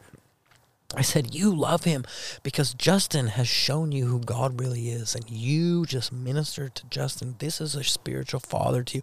And then he goes, and Abby's my mom. And he starts crying. And he's like, he's weeping. Like, you don't hate God. You don't hate God. You just didn't know him. You didn't know who he really was. And this guy showed you God. And now you know you don't actually hate him. And then I was like, that's it. I got to freaking jump on this guy. So I ran across the room. He's like kind of curled up crying. I just ran across the room and jumped on him. I just jumped on him and grabbed him and started kissing his head and rubbing his head. And he's like, he doesn't know what to do with it. He's having all kinds of stuff happen. And everyone's there like, what in the world is going on? And he's like, there's a man riding me right now and I'm okay with it. And I'm like, I know. And it was pure. It was so pure. Yeah. And so I just wrestled him for a couple minutes and then go back to my seat, and everybody's kind of like, what happened? What was that? Because they know the journey. They've all been there on the journey the whole weekend. And now this guy is like really deeply touched by the Lord. But he was in a position to be touched by the Lord because he was actually there. He had never shown up before. Yeah. He had never actually been in the room before, and this was the first time he'd actually He's always a stunt double. Yeah. Someone that's learned to, he just always got the coping mechanism from him. Yeah. And so this guy gets up and goes, I need you all to take off your shoes. And he goes in the kitchen and gets this tub of water and comes back and starts washing everyone's feet, prophesying over everyone, laying hands on everyone, praying over everyone. Then this one guy starts shaking. He's shaking, and he's like, it's not bullshit. It's not bullshit. And this guy, come to find out, he was kind of like all that encountering God stuff, that joy, that fun, that encountering God, shaking, whatever. He's like, he just thought it was BS. The shaking guy did? The shaking guy, until it's happening to him, and it's happening to him from the FU God guy. So FU God is praying for him. He's shaking. The FU guy is praying for him. He's shaking, saying it's not bullshit. It's not bullshit. But he thought it was before. He thought it was before. Other guys were like, I've never seen anything like this. I'm like, I know you needed Buckle this. up. It's so good. Buckle up, buddy boy. I mean, it was like 4 hours. Wow. 4 hours this goes on. Wow. And then me and Justin grab him and wash his feet with communion. We took the wine and poured it on his feet and washed his feet in the blood of Jesus and washed off all the stuff that he'd been through and prayed over. It was so freaking powerful. So I'm like, so I'm fresh off this experience where it's like, oh, I don't see that all the time. Like when we were in school ministries, like that's every day. That's every day. Like something crazy is going to happen. People are going to get whacked. People are going to go nuts, and there's room for it. I mean, back then, I don't know what it is now. Back then, there was a lot of room for that all the time. So it was every day. Well, then I started traveling, and so everywhere I would go, that stuff would happen. Like, this is what we're, like, we want you to encounter God. That's all we're here. Like, what else are we doing? You get a room full of people that are hungry for that. Hungry, and they came. And you're just going to be that spark. Yeah, I'm just a spark. And so, so it's been fire and gasoline. Fire and gas, and there you go. Mm-hmm. And so this was fire and a lot of gas, and it was awesome. Now we're going to do more. Like, they had a call today. I couldn't be on the call, but we're going to do more of these things for men all around the country. Oh, yeah? Oh, yeah. It's going to be awesome. Dude, I need to get to one of those. It's amazing. I told Lauren about it. It sounds like ayahuasca without the ayahuasca. It is without it, yeah. And I'm into that. Yeah. People get into the drugs. It's kind of become a fad now, I think, in our country. Oh, yeah. Because people don't know how else to get healthy and healed and encounter the spirit realm. Yeah, and people have. I think there's a lot of good fruit that comes out of it, from what I hear from people. Yeah, I've heard a lot of that too. But yeah, what were you saying? You were talking to Lauren. I was telling her about this, and we were kind of, all the men were at this event. We're kind of like, it's called Wild Courage. Yeah, and I want you to interview him. Yeah, but we should do that. We were kind of joking, talking. Hold on. Man, you're going through it out here. I'm allergic. Is it that cedar or what is it? It might be. Is it that bunny rabbit? I'm very allergic to that bunny rabbit. Oh, dang. You just left it. Hopefully my son did not have the bunny rabbit on the table. You let that critter into your life. And now I can't stop sneezing. Yeah. But then, so sorry. Oh, God. Dude. It's invading the podcast. It's invading the podcast, taking over. So then, but we were all joking like, hey, the women actually need this more than the men, because the women act like they're vulnerable, and they're not. They're very surfacey. And I'm going to have to go blow my nose. Go for it. Let's take a break. Okay. All right, we're back. Okay. Where were we? The women. The women. So, yeah, I was telling Lauren about it, and she's like, yeah, man, I would love to go to something like that. And I could use something like that. And I told her, I said, yeah, we were kind of joking, like, women actually seem like they're more vulnerable, but they're actually not. Really? And they're quite surfacey. And so actually we may end up doing one for women, or a bunch for women at some point too. That's cool, man. Yep. Yeah, I think I'd like to get to one of these. It's amazing. It's one of the best things. So we started this with like, what's changed, what's different. I'm like, okay, I don't see that everywhere. I don't feel like there's that permission all the time to go, or not permission, but almost like a requirement. Like, hey, your requirement to be a leader here is that you actually stay out of God's way. Mm-hmm. That was beautiful, and it was wonderful, and it was freeing, and it was scary, and at the same time, it was like, well, what else would we do? And somehow we made it through the weekend and didn't get in God's way, and it freaking rocked everybody. Is this like the first of one of these? Yeah, they've done one before, so this was the second one. Who are these people? It's a guy, his name's Jeremy Morris, and some of his friends, like Doc and Britton. It's just these guys. They're all cowboys. Yeah. These are like legit cowboys. They got half-draft horses that are just monsters. I mean, monster horses that they do, like, cowboy stuff with. Like, I first met them, we were on the top of a mountain in Wyoming with millions of acres of land, and we were taking a shooting school, so we're learning to shoot guns 1,000 yards and hit a wolf at 1,000 yards or a bear at 1,000 yards or whatever. We're learning to hunt up into 1,000 yards. And then when we weren't shooting the guns, we're riding horses with these guys and going down and jumping in the river in our underwear, freaking on the side of a mountain in Wyoming. And so I meet these guys because they're running the horses.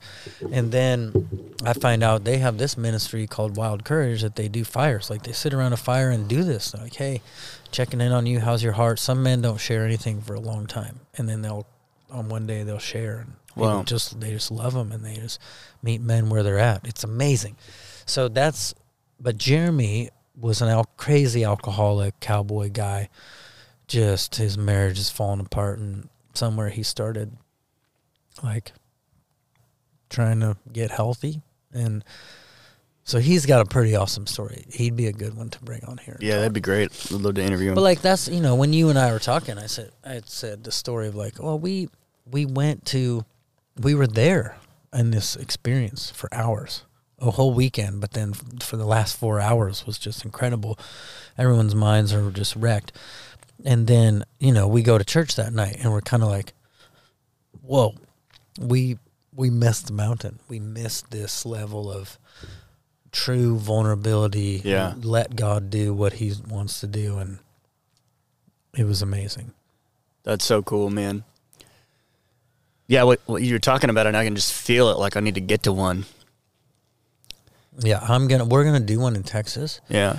And everyone I tell about it, they're like, I want to go. I'm like, okay, we will. We're gonna do it. All right, well, count me in. Okay. Yep, that sounds great. It's good. It's one of the best things. I've seen a lot of ministry. This was deeply impacting to me. That's at cool. A level I haven't had in a long time. Yeah, that's interesting. That's interesting to me, too, that you guys have that weekend and then you go to church and you're like, what's that sentiment? Like, you could describe that sentiment, but it sounds to me like you're like, what are we doing here? It felt, well, it's the nature of a large church. Like, you can't go to that level. You can't go to that depth in a service like that. I mean, potentially you can, if God encounters you, potentially you can personally with God.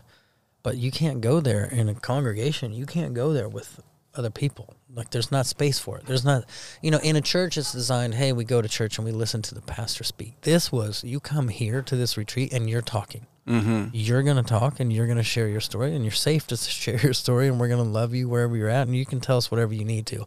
And most of it was stuff people had never told anyone in their lives, and we're planning to go to their grave. Like, well, you don't do that at church. These are like Christian people? Oh, yeah. A lot of them. These people that have been to Not all of them. Some of them were just, like, some of them were like Latter-day Saints, Mormons. There was 2 Mormon guys that have just sat around the fire with these guys for months and decide, I'm going to go to that retreat. And they're getting wrecked by God. These are people that are clocked in a lot of hours at institutional churches, though. Yes, absolutely. And haven't had things like this happen. No. So this is kind of one of the questions that I want to, answer, but discuss on this podcast is church. And that's part of the reason why it's called Where's Jesus, is because that's what I'm trying to get at, is where's he at? Yeah. And because I've been through a number of different experiences with church, and I've been to Bethel back in the day when, back in the day in Bethel, you show up, you miss a Sunday night service. Remember what that was like? Did you ever have to miss a Sunday night service? Yeah. Sunday night service was the one that was longer. It was more like anything could happen. Yep. And it was literally like you didn't know what was going to happen when you walked in the door. Yeah. If you missed a Sunday night service and you went to school, like the school of ministry the next day or 2 days later or whenever it was, people would physically look different. Remember, you know what I'm talking about? Totally. And you would have to go find people and be like, what happened Sunday? Because I got to catch up because God showed up. Yeah, and I wasn't there. And then everybody's somewhere else now. Yeah. And that's what it was like. So I've lived through years of that. And then I've been in that same environment where that's not happening anymore. And where I'm now like, I'm just showing up every week to this church service. Everything is happening the same.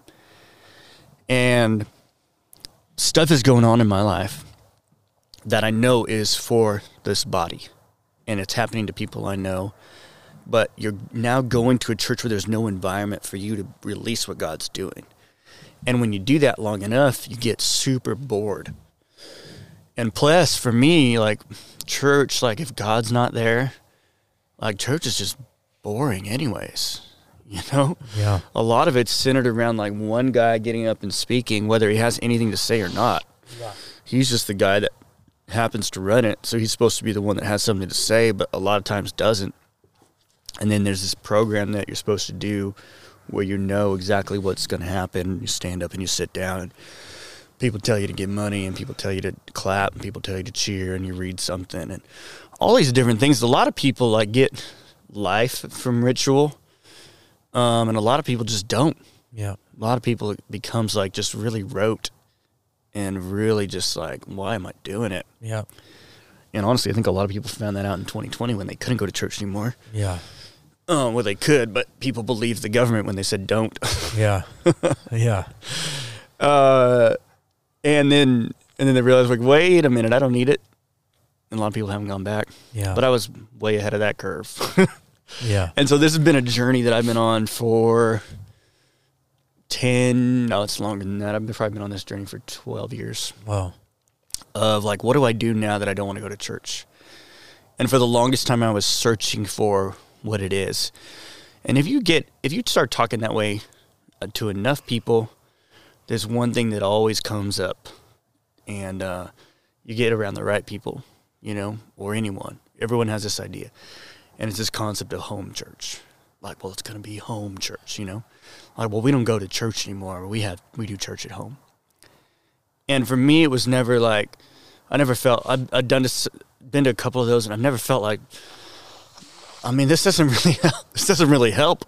Yeah. This is just the same thing in a smaller context with, you know, awkward people who are disenfranchised from institutional church. And I'm like, I don't want to start like a lesser church in reaction to another institution, that this is just a smaller institution that just doesn't know what it's doing yet. Yeah. So now we're just like, people are trying to figure out their rules for that institution without supposedly having rules. Yeah. And it can just get awkward. And it's not for me. Yeah. So I realized, like, oh, I don't need a home church. And for a lot of years, I just didn't go to church. But I'll be honest with you, I felt guilt about that forever. Yeah. There's something ingrained in you, and there's something that institutional church produces, which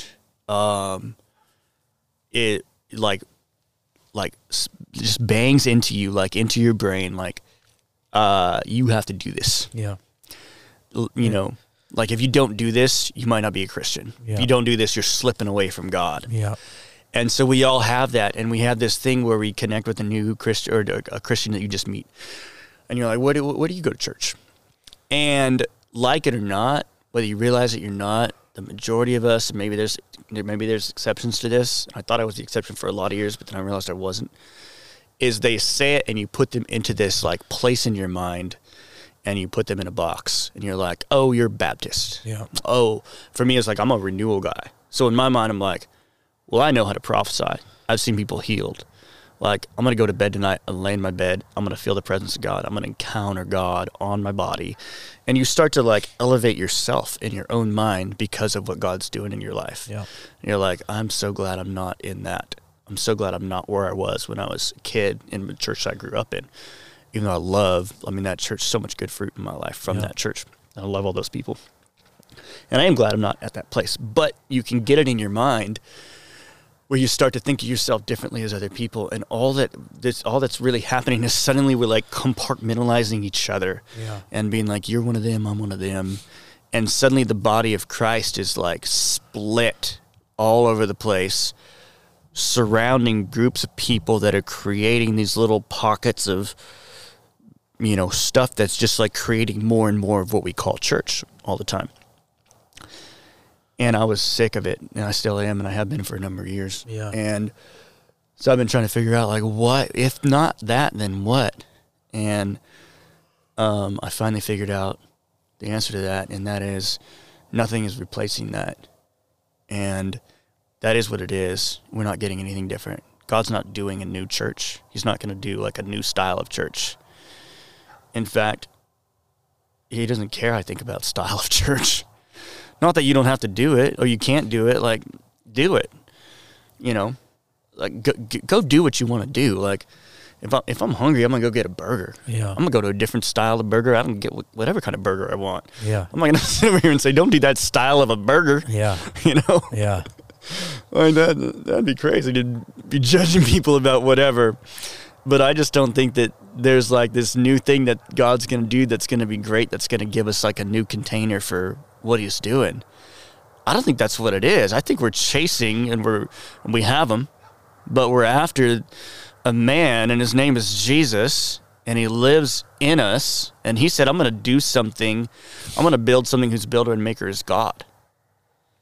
And He says in the Bible, like, your ways are not my ways. And my ways are different than your ways. And I think differently than you do. And we get caught up in that, and we think like, oh, he's talking about like sin or whatever, you know? Yeah. Like, sure, he's talking about sin. Like, Yeah. we always like to be That's a not given. sinning. You know, Yeah. Christians are big at not sinning, even though we sin all the time. And but actually, you don't have to. Yeah. And you can stop. Just disclaimer. Yeah. But you know, he's doing something that's totally different, and he says, you know, talks about the body of Christ, and there's one head, and that's Jesus. And he calls himself the good pastor. Like, he's the pastor. And Paul writes to Timothy and says, make sure you don't have anyone who's a teacher over you, because you go direct to God.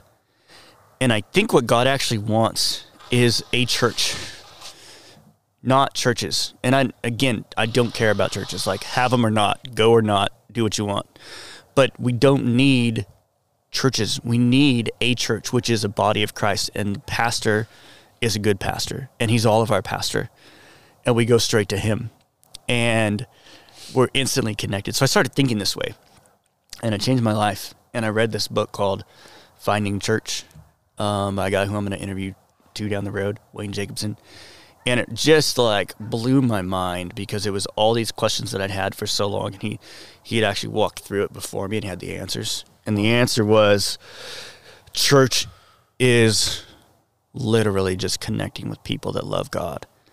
And so once you realize, and for me, I'll speak from experience, once I realized, like, I'm not going to check a box of having church or taking a verse that says, those of us that are Christians are going to recognize this, do not forsake the assembly together.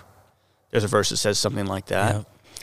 Don't forsake the gathering together. And I'm going to take one little verse and I'm going to put it on these different churches, and I call them institutional church so as not to confuse with the church, which is what you and I are doing right now. Yep. We're having church. Yep. And but I don't care. It's a church. You go to a church, or we're having it now. It's just to draw a distinction. But I'm not going to check off my church box by attending a service. Yeah. Like, God doesn't need you to attend a thing and then be like, okay, I'm a Christian. I'm doing my thing. I'm going to my service or whatever. Like, God wants people that are overflowing with love, and so they encounter other people, whether these people are believers or not. It's another weird thing Christians do, is we make a distinction between believers and unbelievers, and we start to categorize ourselves as like, he's an unbeliever, and that's just a way for me to think differently about them, to try and get them into my way of viewing life so that I can convert them. Whereas if you just love people, then there's God's coming out of you, you know? Yeah. And so that's just like, that's like a thing that God's taught me about, is like, why are you categorizing everywhere? But at any rate, back to this concept of church, it's just something that happens when you love Jesus. So when I finally got this thing out of my mind, I'd been not going to church for years, probably 10 years. Wow. And but feeling bad about it. Like, should I be going? Should I not? And when I finally realized, like, no, church is what happens when people get together and love God, things started shifting for me in my conversations, where I started seeing it happen all the time. People that I had hung around for years, or, would always hang out with, and we wouldn't really talk about God that much. It just didn't come up. Yeah.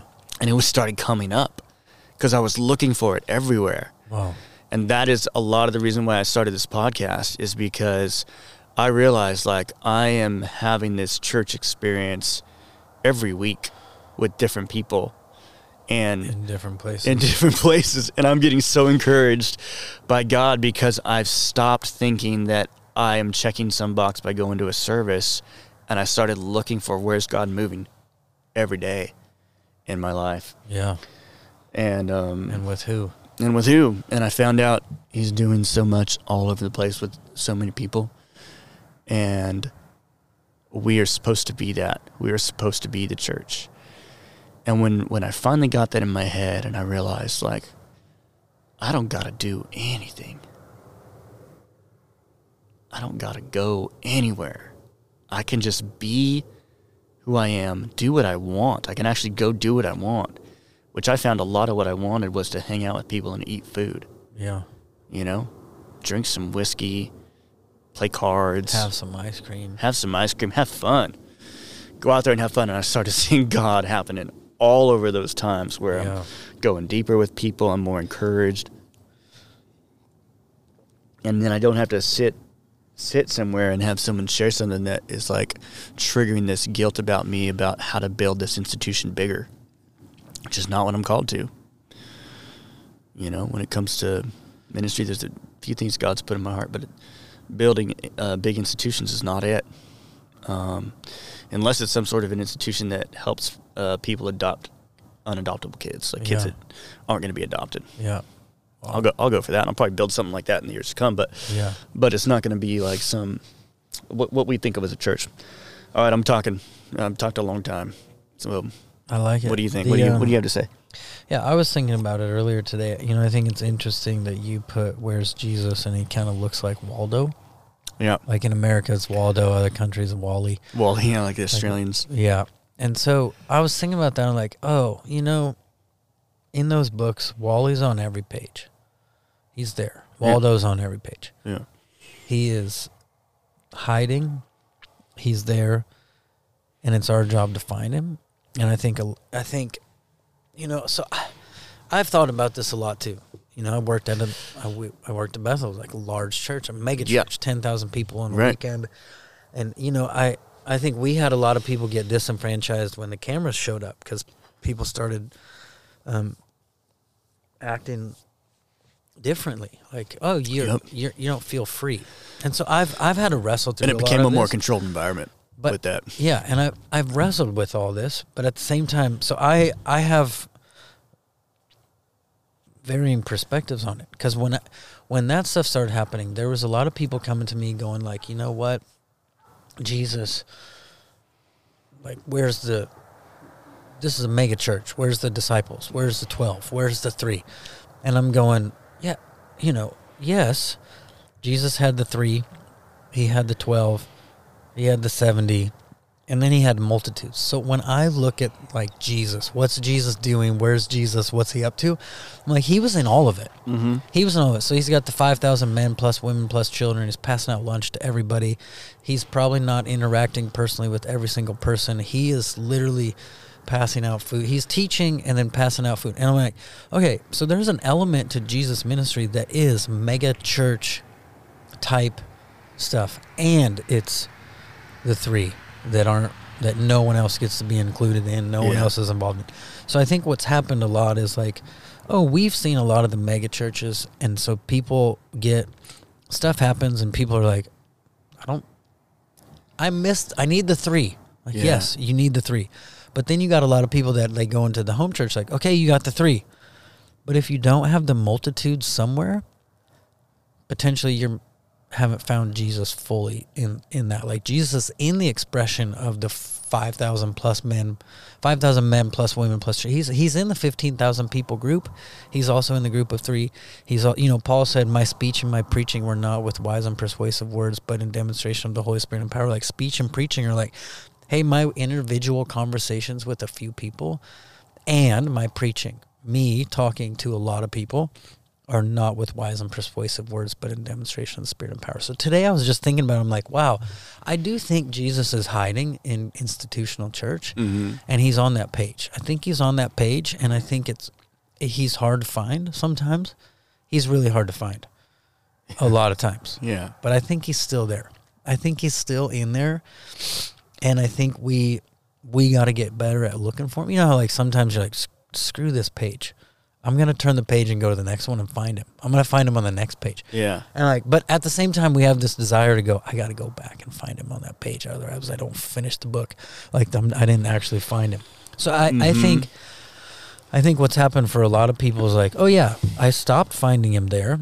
So I need to go look for him on other pages. But at the same time, like, I think he's still there. Like you were saying, like, hey, if you want to go, go. Yeah. If you're going to find, I think people can still find Jesus there. Some of my most powerful stuff happened in a massive church. Yeah. With other people. I do think too, like, I had to wrestle through some of this with, like, the cameras, because, you know, people are like, oh, the cameras came in and everything changed. Like, yes, but that's like saying Jesus didn't have people watching his every move and talking about his every move. And, you know, he had Matthew, Mark, Luke, and John writing everything down they possibly could. Now, they weren't writing it live. They were writing it later. Yeah. But it's like he had a media team keeping track of everything, and we're so glad that we get to read 2,000-year-old media that Jesus collected on himself or had collected on him. And so I don't know. I have these varying opinions of it and thoughts on it, because I'm like, yes, I think a lot of institutional church people cannot get what they need from God in that setting, and I think other people can. Or there's times for people to go in and go, oh, I just got whacked by God, and there's 500 people in the room. I just got whacked by God, and people are okay with it. That's amazing. And then there's times where, like, you need your 3. You need to go have a small group. Maybe not a small group or a home church, but, like, be with people and just love people and overflow with God. And so I don't know. I've wrestled with it over and over, because I hear everything you're saying, and I'm with you. I'm fully with you. And at the same time, I'm like, oh, I think he's still there. I think he's still there. We just got to find him if we're there. If you turn to that page, your job is to look for, where's Jesus? If you turn to the smaller group or no church at all and being with people, like, I think your job is find Jesus. Like, where's Jesus? He might be here, and I just don't see him yet. And so I don't know. I've just been thinking about it a lot. Today I drove for 5 hours. So I was thinking about it all and going like, oh, yeah, Waldo's there. Waldo's somewhere here. Yeah. I got to look for him. I got to find him. I think as Christians, though, we have this tendency, and I agree with you. I agree with what you're saying, but we have this tendency to do this, like, kind of either or fallacy. Yeah. And it comes down to the knowledge of the tree of the knowledge of good and evil. Yeah.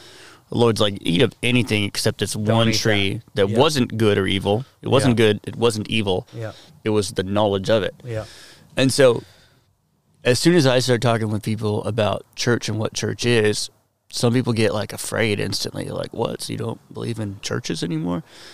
I'm like, first of all, no, I don't believe in churches. I believe in Jesus. Yeah. But there's a lot of great Jesus people doing those churches. Yeah. And doing what God's called them to do. And I think there's an element of that, and there's an element of people just, like, building a business and getting paid. Yes. You know? Yes. I make ice cream, and I sell joy. Yeah. For a living. Yeah. And people come, and I serve them an ice cream. And why would I go to a church and say, like, this is a business and it shouldn't be? I'm like, what? Like, I sell ice cream to people, you know, which is joyful, but it can be unhealthy if people eat too much of it, if that's all they're putting into their body. Yeah. You know, I'm like, you're here, like, serving, like, love up and compassion and these different things that people get. And they get other stuff too, but from churches, but, like, who am I to say, like, this is not a good business, you shouldn't be doing it? Like, I'd have to be a certain kind of judgmental, you know, to be like, this is bad. Yeah. I have to be, like, feasting at that tree of good and evil. Because then I'd walk into a church and have to decide, is it good or evil? Wow. Yeah.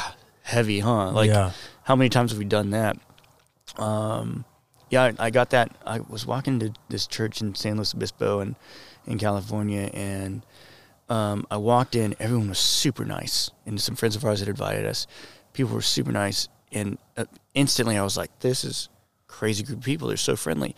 And then I caught on to it, and in like 20 minutes, 15 minutes, maybe like 5 10 minutes, and people were like asking me, hey, who brought you? And I put all the pieces together. And it was like a church where you're supposed to bring people, and you get credit for bringing people within their structure. Yeah. And then those people are like assigned to that person. It was like a multi-level marketing style of church. Wow.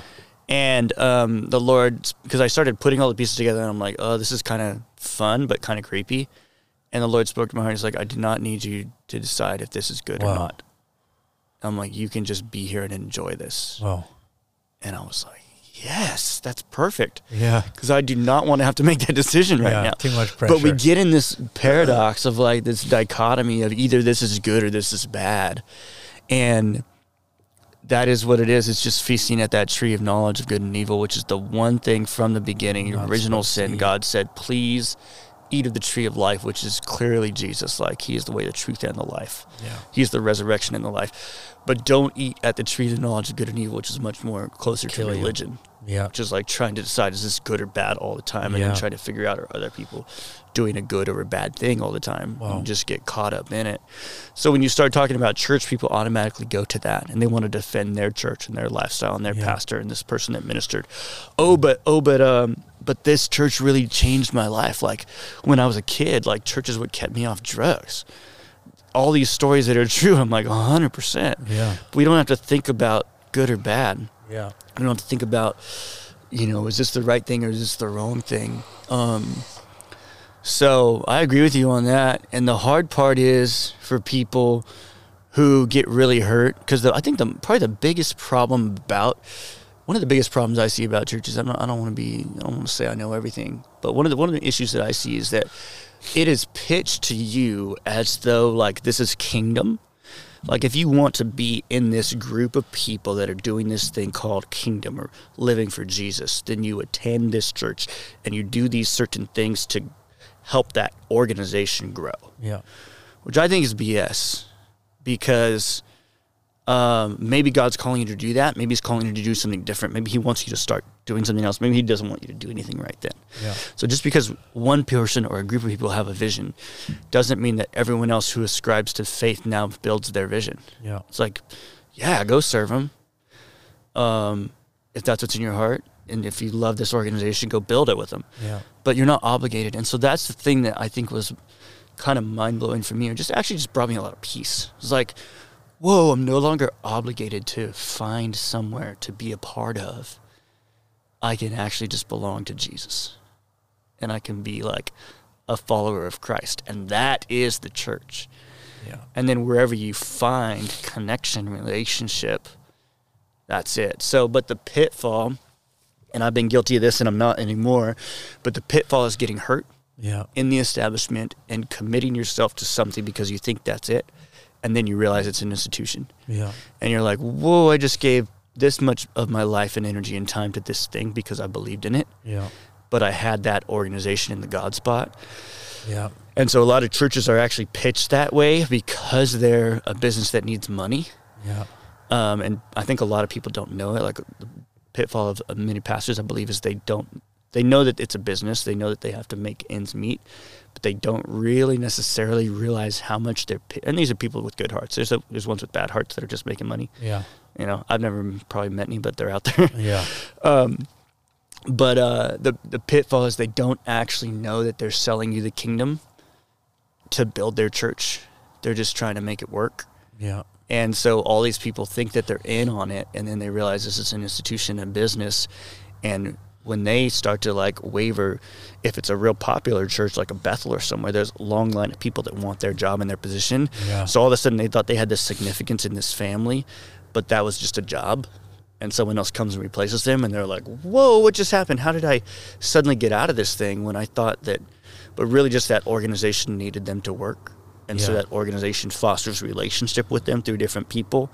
This is a story that a lot of people have probably experienced out there. Yeah. And I did. And so you give too much of yourself and you get the church in your God spot. And when that all comes crashing down, you get hurt. You hit burnout. Yeah. You start to feel like bitterness and anger. Yeah. And then it just comes out. Yeah. You know, and that's where people fall into this thing of like, God's out of there. Like, he's not in there anymore. And just like, you're probably just like super hurt right now and super bitter, and you can't see it. Yeah. And I think there's definitely that. One of the things I thought one time a couple years back was like, we've got to be careful not to replace the gospel of the kingdom with the importance of church. Not that. Yeah, it was almost like that. I had seen that happening some places where it's like, oh, you're preaching church and calling it the gospel of the kingdom, not preaching the gospel of the kingdom. And the church is a place where you learn and grow and get equipped to go and spread the gospel of the kingdom, or be in the gospel, the kingdom. And I think there's a lot of places that's what accidentally comes across because they're trying to make ends meet or figure stuff out. It's like, oh, we preach the importance of church at the expense of the gospel of the kingdom. Yep. And we want it to be the importance of church as an expression of the gospel of the kingdom, not as a replacement to it. Yeah. And then it gets people in a weird headspace. Yeah. Because they start to believe that. They start to believe that stuff. The church is in their God spot, and that's not a good. Nothing. It's not good to have anything there. No, not a spouse, not a church. But it'd be hard to get up there as a pastor and be like, "Hey, you do not need to come here to follow Christ." Yeah. Never heard that from the pulpit. No.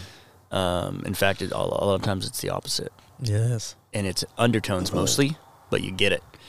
You get it, and you get this message in you. Like, people start to get nervous when you say something like, "Yeah, we don't go to church anymore." People get nervous. Yeah. They're like, "Oh, are they still in the club? Yeah. This club called Christian. Are they falling into sin?" And people start to warn you, like, "Oh, I've met people that have done that, and then they just fell away." And I'm like, yeah, people fall away for millions of reasons. Yeah. I've been close to that cliff myself. Like, I've walked up to the edge and looked over and decided I want no piece of it. But people will do what they can. I think ultimately, like, once you realize, like, this is about him, like, I can be a follower of Christ. And then that's like, that's it. That's how I know I'm in. Yeah. And then it all starts to make sense. Yeah. But I agree with what you're sharing about where you're gonna find him, different contexts, and it's hard. It's hard when you really believe in a situation where God's showing up in a great way, and then that situation starts to change and it gets bigger. And it's so hard because you wanted it to stay like it was, but grow in that respect. Yeah. You wanted it to be like, let's keep it where God's showing up like this all the time. Yeah. And let's continue to foster that, because I know that we can go down that path. Yeah. And we can go further. And we could. But it went another direction because it had different leadership and they wanted to go somewhere. And at a certain point you have to realize, like, all right, that's doing its thing and they're doing their thing. And I'm not going to be there all the time anymore. And it's hard because you have to lay down your expectation for it. Yeah. And that's hard to do. And a lot of people will do it and get kind of like this heart, like this sickness, like a mind sickness where it starts to infiltrate your way of thinking. And then suddenly all that comes out of your mouth is like negativity. Not good. Yeah. If you talked to me about this topic in 2000, I don't even know what year, 10 years ago, 12 years ago, whatever, it'd have been a way different conversation. In fact, a buddy of mine talked to me one day, and he was like, "Hey, Ben, just so you know, like, this is not a good look on you. Yeah. What's coming out of your mouth all the time, like this anger and all this sort of stuff, which is nothing wrong with anger, but when it's, like, influencing you so much that you can't, like, like the love isn't flowing out anymore, you don't see it anymore. You got to process that anger and figure out why. I don't think anger is a negative emotion. I think it's just something that happens. But when you're just stuck in a cycle and you can't find that love anymore, Yeah, my buddy was like, yeah, this is not a good look on you. Yeah. And when he said that, I was like, shoot, because I knew he was right, and it just hurt. Yeah. When someone's so right and they say something wrong, you're like, damn. Oh, I know you're right, and that hurts, and now I got to figure it out. Figure out how to get back to that normal, like, I feel it. Yeah. I'm flowing. Yeah. But yeah, man, I think that's a good place to end it. We kind of came full circle there, and appreciate you sharing, and just excited to really to hear more about what happens with that group thing you're doing. That sounds like a blast to get out there, and it's one of the best things I've ever seen. Yeah, you told me about it earlier, and I thought maybe I'd like to do it, but now I feel like, all right, I'm in. Yeah, I'm in. So write me down. Put me on the list. Okay. Whatever I got to do to get there, I'll get there. Okay. We'll do it. All right, man. Thank you, Seth Dahl. Yes. Love you, man. You. Love you. Where's Jesus? Where's he at? Let's find him. All right, bud. All right. Thank you for pain. It's a beautiful day. It's a beautiful day.